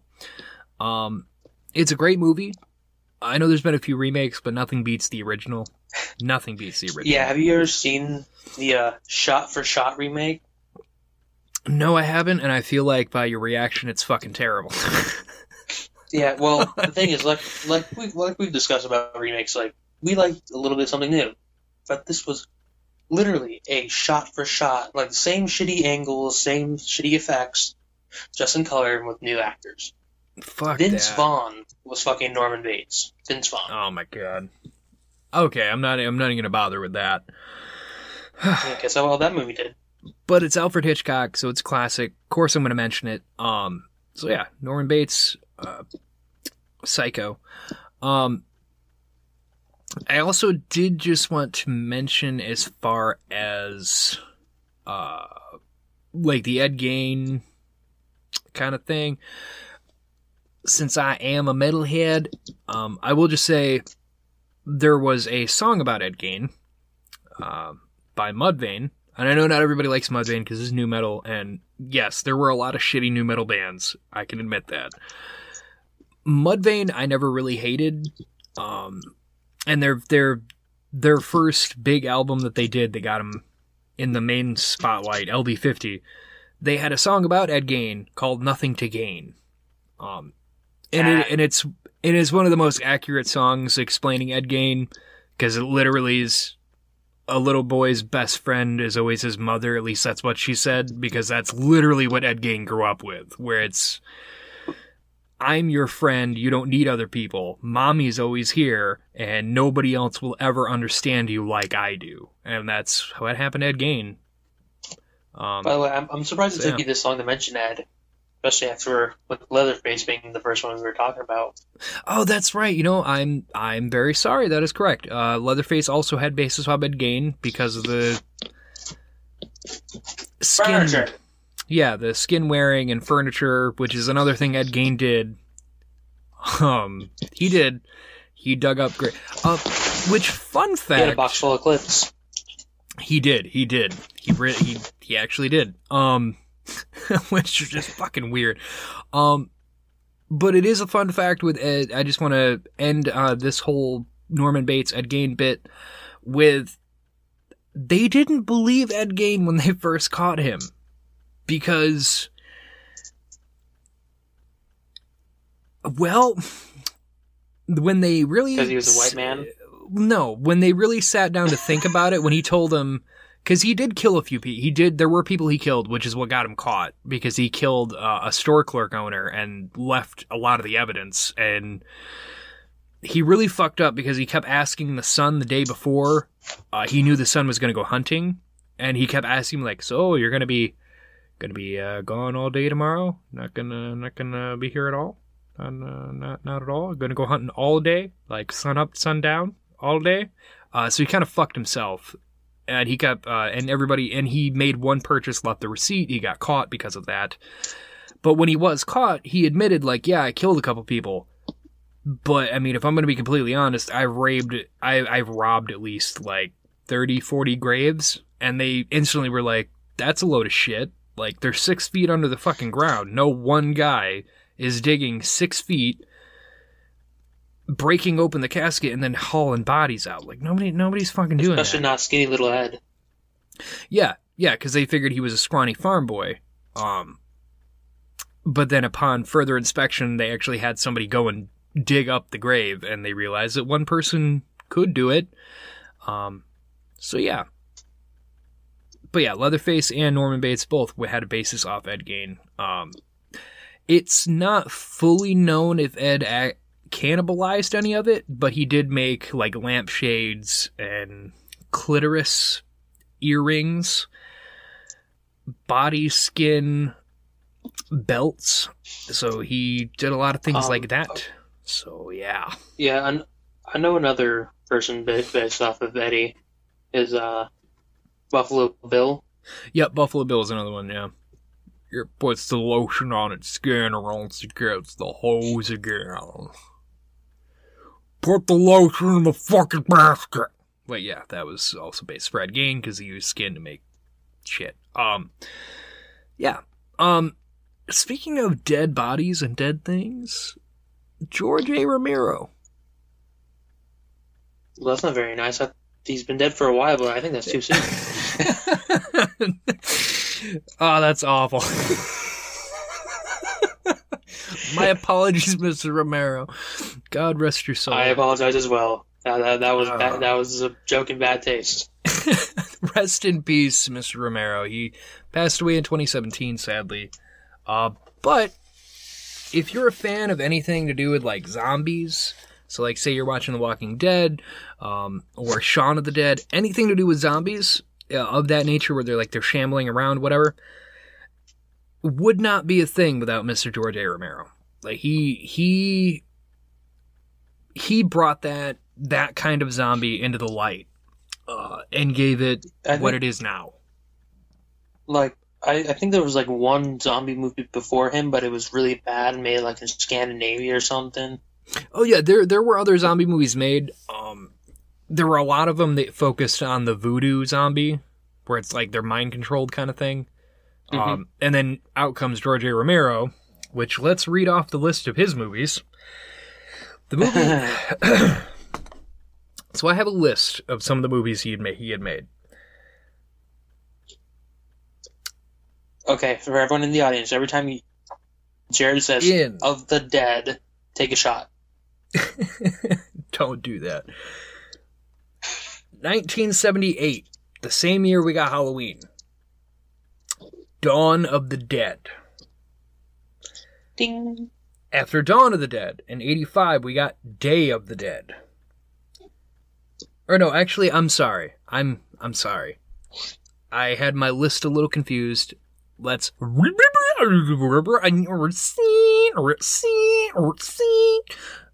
gonna reverse it. Sorry, 1968 was the beginning. That was Night of the Living Dead. Then you got Dawn of the Living Dead in 78. Then 85 is Day of the Dead. He also made the original Crazies, which was remade in the 2000s. The only reason I include the crazies in that is because they were a zombie type as well. Because it was a biological weapon that was introduced and made the town go crazy, and they turned into, like, killer zombies. They were sort of like the very first rage zombies. Yeah, pretty much. Yeah, like, because I love that. I love 28 Days Later. Fucking love that movie. That style zombie was the crazies. Yeah, that's where you would have seen something more like that, where, like, they go on a homicidal rampage. And then in 2005, you had Land of the Dead. Where I have seen that one too. I've seen all these. Land of the Dead was where he went a different direction with it, where it's like the zombies had taken over, and there was like a section, like basically New York City was cut off to keep everyone safe and away from the infected. And then the zombies become self-aware in a way, I guess you could say. They pretty much just start to remember being a person because they've been alive for so long, and then they just full on rampage into the city because they realize, like, they start to kind of remember whatever. It gets explained as the movie goes. There's one like pumping gas, but there's nothing to pump gas into, and they see one doing construction shit, like half-assedly waving a hammer and shit, and they're like. And like that beginning of the movie part, they're just like, are they like remembering being a people? And then they do, and then they end up like grabbing guns. They don't fully like go on shooting, but they just kind of wave their arm and it shoots, and then it's like, oh, and then they just kind of do that, and they just attack the people and take over. But no, George R. Romero is fucking great. All right, fuck you. They even did. They also had the remake of Dawn of the Dead. That was fucking awesome. If you haven't even seen the remake, I think it was like 2005, somewhere around there, they did the remake of Dawn of the Dead. Fucking awesome. You should check that one out, because that one's still fucking great. And that was an homage to Romero, of like, he started this shit, and here's a remake of a movie he made, but more brutal. That one's really good. I think that was a Michael Bay movie. It might have been because Zack Snyder. Zack Snyder. There we go. Thank you. Yes, and I should have remembered that because he got signed on to another horror type project, and people. It's one of those things where like they don't fully know how that's gonna go because yeah, he did Dawn of the Dead, but that was somebody letting him do what he wanted to with it. And the other project I heard he was getting involved in, that wouldn't be the case. It would just be more like proofreading to him and seeing what he'd want to add and not letting him do it. So, see how that goes. But the Dawn of the Dead remake that he did was fucking great. Apparently James Gunn did the script. Well, the screenplay. Thank you. I knew I was fucking forgetting something. I fucking knew it, because I had looked this up, and I fucking remembered that. Yeah, James Gunn did that one. And don't think, if you've seen Brightburn and you didn't like Brightburn and you saw James Gunn, I found out myself, James Gunn did not make Brightburn. It was actually made by, I think it was like his brother. It was either his brother or a friend of his, and he just basically executive produced, where he just like proofread some shit, fixed here and there. But the rest of it was on the person that actually made it. But James got name credit because he had a dealing in, like, proofreading it kind of thing. Did Brightburn not do that well? It's a mix. I haven't seen it myself, but it has been mixed. But it couldn't have done that bad because they're doing a horror universe with it. Because there was a hint about evil Aquaman, evil Wonder Woman, and supposedly they're going to make those movies too, so I guess it didn't do that bad. And we're just going to end the episode out on a movie that has another one coming out in October and leads into our guest that will be here soon. There's just a few details that are being worked out, but we will have our interview with Fiend Gotez. And we are talking about The Fireflies from Rob Zombie's movies, House of a Thousand Corpses, The Devil's Rejects, and the soon-to-be Three from Hell. And I decided to end on this to lead for, Fiend coming in, because I fucking love these movies.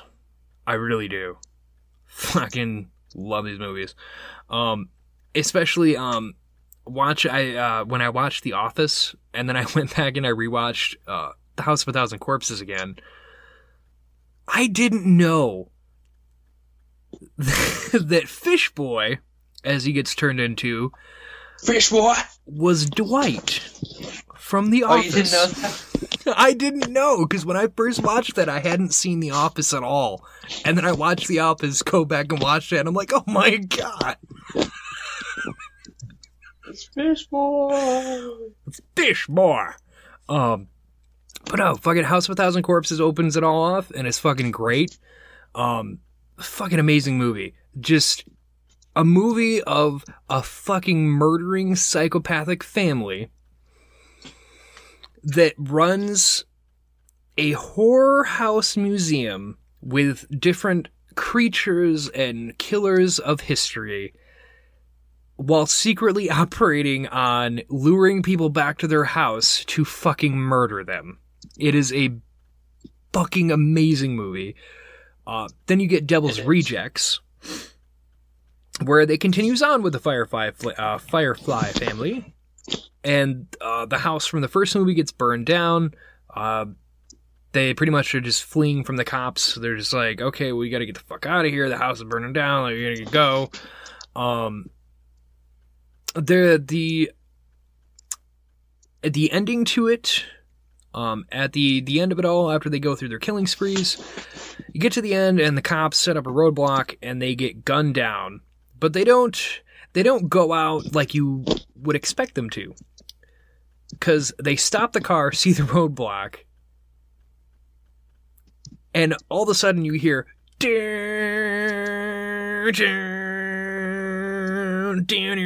Freebird, and they pull out their guns and they're just like, alright, fuck it, and they just drive head on into this fucking roadblock, and they're just like, fuck it, if we're going, we're taking all of you with us. And it is just an ultimate bloodbath, and 3 from Hell comes out in October, or September, September. That is also coming out in September, and I'm excited for that one because I really want to see how this plays out, because it does take place after that. Somehow they survive getting shot the fuck up, and they escape to go on another killing spree, and I'm really excited to see how this plays out. Really excited. But it is it is Fiend's favorite character is actually in this movie. His favorite horror villain is Otis, which is if you've seen the movie and you can't place which one that is, I will help you. It is the guy with... It's not the clown. No, it is not. That is Captain Spaulding. Otis is the one with the long white hair and beard. That is his favorite because he's actually met him and talked to him a few times. He's actually met that man, and he's talked to him on a couple occasions offhandedly. So that's actually his favorite. And from talking about that, he said he's actually a pretty decent guy, and he'll actually respond to you if you talk to him. Like, he's actually somebody that will. But I fucking love these movies, like, especially because there's the one line in these about the chicken fucking, and me and my uncle, that's my uncle's favorite fucking line, and I have to agree, it's fucking hilarious. Captain Spaulding goes up to get it, he's at where they sell chickens, goes up to this dude, and the dude's just talking to him about selling him a fucking chicken, and he just stops him. He's like, well, you ever cut the head off a chicken? You know, stick that on your dick? Just let it do its thing, you know, because they flail around after they die. And he's like, are you, what? Are you, what? Are you talking about fucking a chicken? You calling me a chicken fucker, boy? Huh? You saying I fuck chickens, boy? You buck boy? You calling me a chicken fucker? It's fucking hilarious. Cause it comes out of fucking nowhere. Who I thought that he was a really big fan. Fuck, what's that movie? I fucking love it.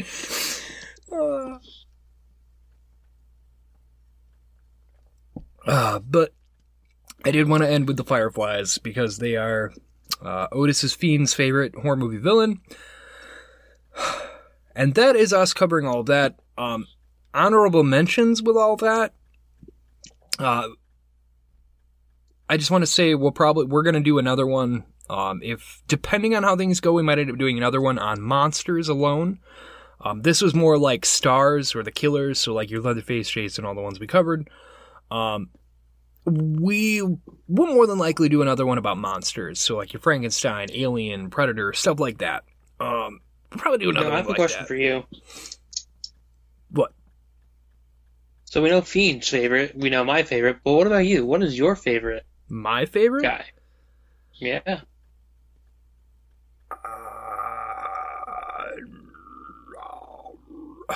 Man, that's a tough one. Honestly, man, like, if we're talking like the slashers and things like we just covered, honestly, probably Pinhead. Just because on a basis level of who could I try, who could be taken care of and you can escape, I'd have to go with Pinhead for being the scariest. On a slasher kind of thing. Because, like, Freddy you can pull out of the dream world and you can kill him. Jason, there's always some way to send him back into some kind of hibernation sleep and you can escape. Leatherface, he's just a dude, so, you know, you could figure out a way to get rid of him. Kick him in the nuts. Pinhead's he was a person at one point, but then he became the demon. And there's no fight, like, it gets proven in those movies time and time again, like, there's no escaping him. Because even sealing him back in the puzzle box, the puzzle box has a way of reaching out to make you open it. So, like, there's no escaping him. And it's been done in a couple movies of, like, he invents ways to where there is no puzzle box to close. And you're just fucked. Like, I'd have to say, I think Pinhead would be my favorite out of those. Just because he's fucking terrifying. Like, the brutality of having to live in a hell where you're torn apart constantly over and over and over, and you feel every bit of pain because that's his pleasure. It's fucking terrifying.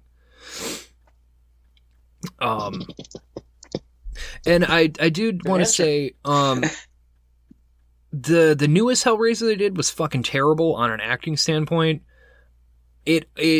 Don't watch it, it's the things they did with it that were interesting.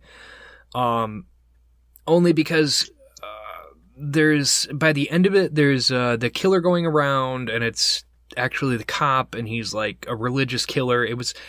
It's acted really poorly, and that's what ruins it. The thing that makes it something that I like the ending for was because by the end of it, the acting's terrible. But an archangel comes down and stops him from keeping this, like, ritual killer, whatever. And Pinhead's like, yeah, but he's in my domain. Like, he called me, and I'm gonna take him. Like, he's a fucking evil fucker. Like, this is where he belongs. And the angel's like, well, if people don't fear the dark, then how are they gonna turn to light? So you have to let this one go to do his thing. That's how the world works.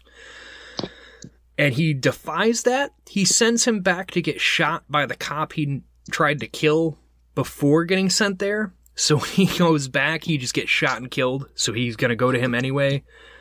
Which obviously pisses off the Archangel.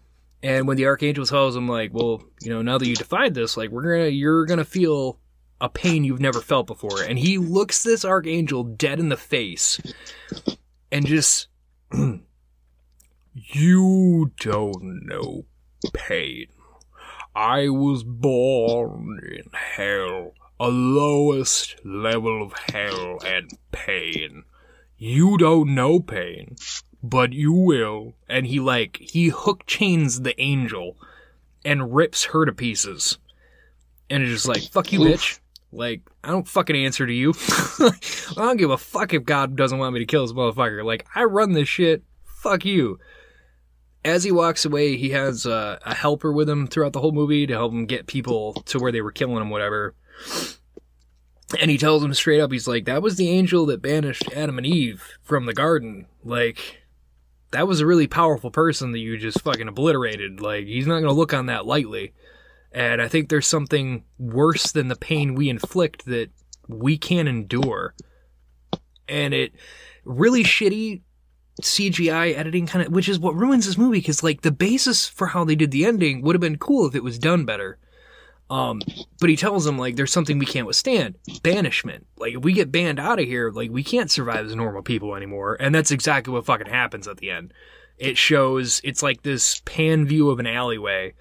And there's Pinhead without any of his pins. Like, he's a normal dude again. And he's just got, like, the blood stains from where they ripped the pins out of his face. And it's him screaming in this alleyway, because him screaming, I can't feel the pain anymore, because they made him immortal and banished him out. Oh. Yeah. I mean, yeah, that's worse than death. Yeah, and then the final tidbit of it was just a new house location, and his assistant that he had gets, like, these Jehovah's Witness dudes to step into the house. And it was like he's, like, taking over what Pinhead was doing. Like, he's been put in his place. But yeah, Pinhead got made a human, so the movie overall's not great. But just the basis of, like, the ending of, like, how they explain how Pinhead functions was kind of cool. Yeah. Alright, so now we're into the ending here. Did you have any recommend or warns today? No? I mean, if we're going to do a monster day, no, I don't have anything else, because all my stuff are going to be about monsters. Oh, really? You haven't seen any other movies, anything like that? Not recently, no. And looking at my like movies, I don't really have anything that sticks out. I just have a lot of the classic stuff. All right. I actually did watch a horror movie earlier today. And I didn't know if I was going to recommend it or if I was going to say that it's fucking horrible. So I didn't know if it was going to be a like or a scram. I'm actually going to say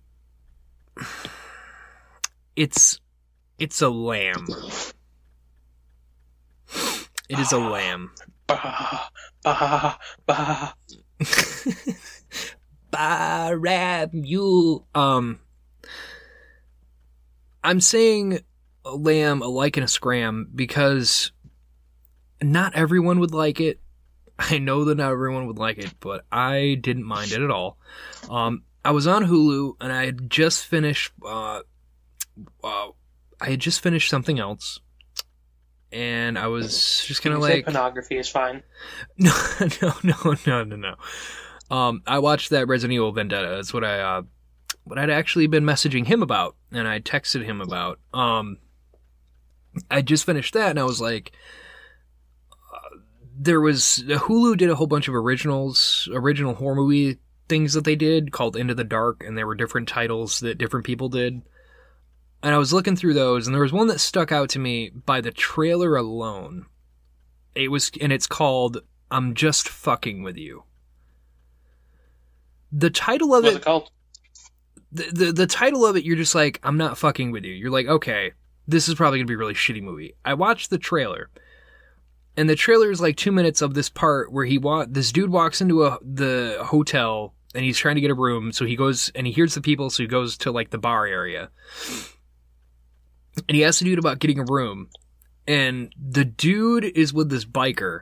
And he just turns to him and he's like, why don't you get the fuck out of here and stop fucking bugging me about a room? Because obviously we're fucking closed. You got a fucking problem? And he's like just being such a dick. And like and then they stop and the dude's standing there like, I mean, I just wanted a room. And he's like, I thought I told you. Are we going to have a fucking problem? And he just stares at him in like dead silent intensity. And then the biker that's with him turns to him, and it's just like they're going to beat his ass. And then he just breaks and starts laughing. He's like, I'm just fucking with you. Come on now. And that was the end of the trailer. I'm like, okay, that's interesting. I'll give it a chance. Holy fuck. That scene had more to it, because then this is where we're going to get into some spoiler. So tune out now. Okay, so after that, the guy tells him, like, if you give me $75 cash, I won't charge you any extra, and I won't need your card or anything like that. You can get your room. He does that. And then they're sitting there talking for a minute, and he's like, okay, that's great. Yeah, I'm going to need your photo ID and a credit card. It's like, what? You just told me if I gave you cash that you wouldn't need any of the tax and, whatever. No, I don't recall that. So, I mean, to get a room, you're going to need a photo ID and a credit card. I need it right now. And then it gets super intense again. And he just starts getting mad at him. And this dude's like, well, I'm going to call the cops then. Okay, call the fucking cops. Fuck you going to tell them that you're trespassing my property? Because you won't give me a photo ID and a credit card? I keep things on the book. So either you give me a photo ID and a credit card, or get the fuck out. And he's like, okay, well, empty your fucking pockets. And he's like, what? Like, empty your pockets. So he does. No cash. Like, the cash he gave him's fucking gone. He's like, well, obviously you hid the money then. I just gave you $75 is what you said. You said that was the deal. I'm like, no.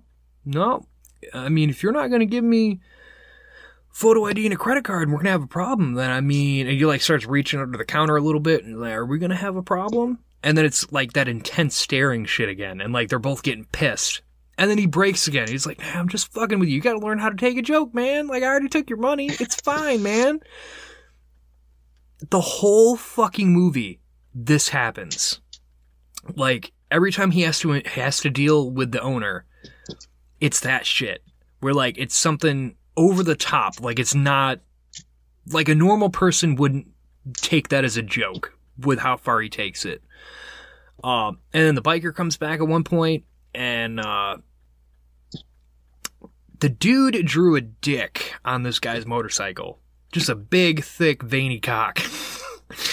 So the biker's pretty fucking pissed. He's like, man, I'm gonna fucking kill somebody. Somebody fucking wreck my bike. And, the dude was waiting for his sister to come there, and his sister's there, and then they hear the commotion, they go outside, and him and the biker are like going back and forth. He's like, man, I think he went too far with this one. Like, this dude's gonna beat his fucking ass. He does, but the biker loses. Like, he gets the first hit, and then the dude who runs the motel, like, beats the living shit out of him. And the biker's trying to crawl away, spitting out his teeth, basically. And he had pulled a knife, which was probably a mistake. Because then the hotel owner crawls up to him and puts it, like, kneels down on him with the knife that this guy had tried to pull on him.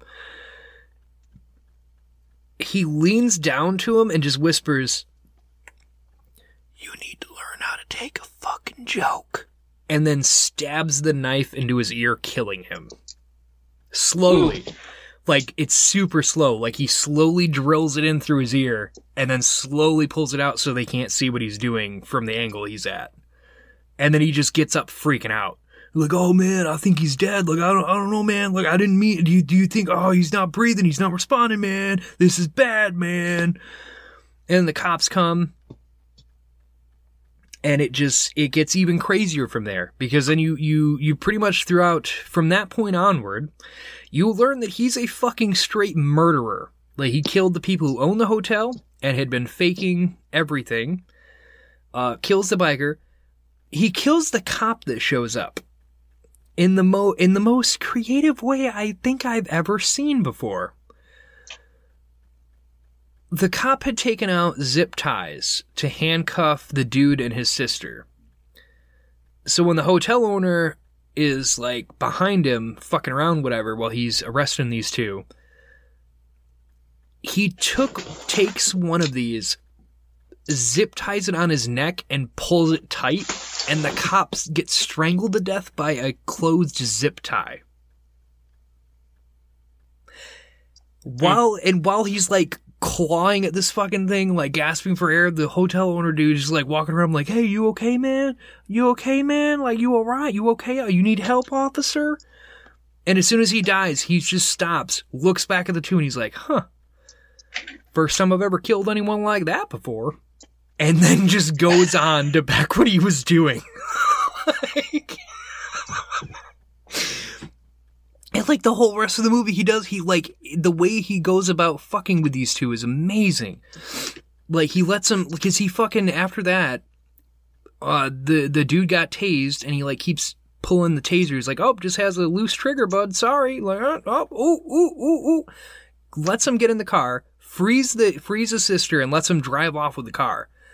And my thinking, because it had been going for a while, and I'm just like, oh, is this how it's going to end? It's going to, like, I'm just fucking with you. That's the whole point of the title. It's like, yeah, I'm just fucking with you. You can leave. No. He put, I can't think, the the little party things, you know what I mean? You blow on them and they... Like... Yeah, little... Yeah, he put those in their tailpipe. They get just on the edge of the parking lot, and the tailpipe blows them all out, and you just hear... And they, like, start to set on fire a little bit. The engine overheats, and it starts smoking, and the car breaks down, and she's like, no, fuck. He just comes strolling over with his little murder kit. And he's just like, damn, that actually worked? Yeah, that's funny as shit right there. That is funny. Man, I'm on fire tonight. And he just takes one out of the tailpipe and blows on it at him as he walks up. And he's like, man, I am on fire. That's funny as fuck. Yeah. Yeah, and there was like an underlying theme with the dude had been a troll because a girl that he was in love with was getting married to his cousin, but he was still in love with her and he didn't know how to respond to it. So he had made a fake account to be a troll. The fucking hotel owner had like figured that shit out and was like throughout the whole movie after, because before all this shit, he had made up with him and had a few drinks with him, whatever. And he fucking hints at that he knows that he's this troll account fucking with people on Facebook and whatever. He just slowly starts to hint at it, and the guy doesn't fucking catch that he knows he's the one doing it, and it's like a secret thing. He then drugs the guy and puts him in the bedroom, and he's like, he records him. And he's just like, I want you to tell me who you really are. I'm like, no bullshit, no mask. Who are you really? And he like has a complete mental breakdown. Tells him that he's still in love with the girl, whatever, and that's why he doesn't want to go to this wedding, and that he's the troll account. And the dude drugged him out of his mind, so he's not all there anyway. And then, after this, he only agreed to do all that because he agreed he would let his sister go. The dude breaks down laughing, lays on the bed, lights a cigarette, and he's like, well... See, that's the really funny thing. See, with every action, there's an opposite or equal reaction. Newton's law of physics, you see. So you see, you told me who you were, really. Full honesty, full disclosure, and I appreciate it. But your sister, I mean... It's funny how that works, because it didn't work that way with her. And he's just like, Rachel, get on out here. She's just right in there. Go get her. Walks in the bathroom. Sister fucking dead. Had been dead the entire fucking time. And the dude had just been fucking with him. Wow. Comes back out. Falls on the fucking ground. Breaks down. Because his sister was all he fucking had. Dude lays down on the... Dude, it's fucking amazing. He lays down on the bed. As he's finishing his cigarette, and he's like, you know what's even funnier than all of that? Your little confession tape? Man, I just put that shit up on your Facebook. People are eating that shit up. Look at this one. Go die, eat a bag of dicks. You're a piece of shit. Man, this is fucking hilarious. And this dude has a full mental fucking breakdown, like crying, like suicidal kind of like breakdown. And then he just starts fucking laughing. And laughing and laughing, and the dude just like, huh? And he gets up, he's like, I get it. It's fucking hilarious, man. Like, I was the troll to make everyone else miserable, thought it was funny. Like, you killed my sister, the only thing I ever had in my entire life, and I love that woman, and you posted all of that, and now she hates my guts, and all of my family hates my guts. I get it. It's fucking hilarious. He's like, I knew you'd fucking get it, man. You finally understand what I was trying to teach you. Ending of the movie is them driving with the dead sister in the car, in the back seat. And they're driving along, and the dude's got the gun held to him. And then he's like, can I tell you a joke? Well, sure you can. What kind of joke you got? Okay. And I can't remember their names, but he says their names, and it's like, those two are driving. And his sister's dead in the back. And he's like, okay. So it's, okay, all right, I'll play along. Now he turns to him and he says, if you could be anything in the world, what would you be? And he said, and then he like looks to him and the dude's like, all right, well, I'll play along. If I could be anything in the world, what would I be? He says he would be Rachel's dog. because she loved that dog more than she ever loved me. She loved it, and so much, in fact, she modified her car for that dog. And she would let him sit in the front seat because she loved that dog so much. And he's like driving along, and like the dude's like barking and panting, being a dog. And then he's like, and then he like stops at that moment. He's like, what do you mean she modified the car? Like what kind of modification did she do? Oh, well, I mean, she had the dog sit in the front seat, and then it's on the side of the car, you see him pass a dead end sign that the dude's not paying attention to where they're going. He's like, yeah, the dog sat in the front seat, so she had one set of airbags disengaged. Can you guess what set of airbags they are? Oh, that's funny. Yeah, you know what's even funnier? I'm gonna drive this car head on into a wall. No, you wouldn't do that. You don't have the balls. No, you're right. The old me wouldn't have the balls. But now you want me to be the other person. And he sure as fuck has the balls. And he just guns it to 120 into a wall. Just dead fucking head on into the fucking wall. And that was the end. It was black screen after that. Except the credits show the troll account going on and like making comments. So, and it says that, and then it shows like the news clipping things like Pink Motel Murderer Wanted, and it's that dude with his confession video and shit. They're like, he must be the one that killed all these people, and he's off to go kill these other people. But it doesn't fully say what happened with the car crash, because it goes to black screen before they hit the wall. You hear a crash sound, and then it's just the troll account making comments to people about like, yeah, that's funny. Well, I'm just going to come after you then. Like, well, I'll just come kill you then. And it's like, it's one of those endings where it makes you guess. Like, did he actually get to do what he planned on doing and like kill the dude with the car crash, or did the guy shoot him, survive, and then just take up his identity to go kill more people?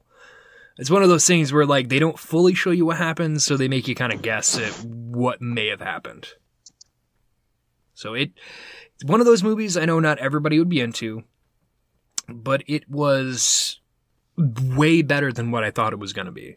I thought it was great. Especially just because it's just the way that the movie was handled. Because, yes, the guy tells him he's joking for some things, but it's the way that it's handled, how intense they let those scenes get before he's like, no, man, I'm just fucking with you. You have to see it just because the intensity behind those scenes before he breaks it and laughs, it puts you on the edge of your seat. Because you really don't fucking know if he's actually joking with anything that he's doing and when he's being serious. It's like, it's almost like a Joker, where it's like, is he kidding or is he really gonna do that? I don't fucking know what he's actually gonna do.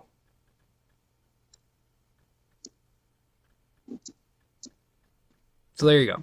Well, it's always good to get a new movie in your repertoire.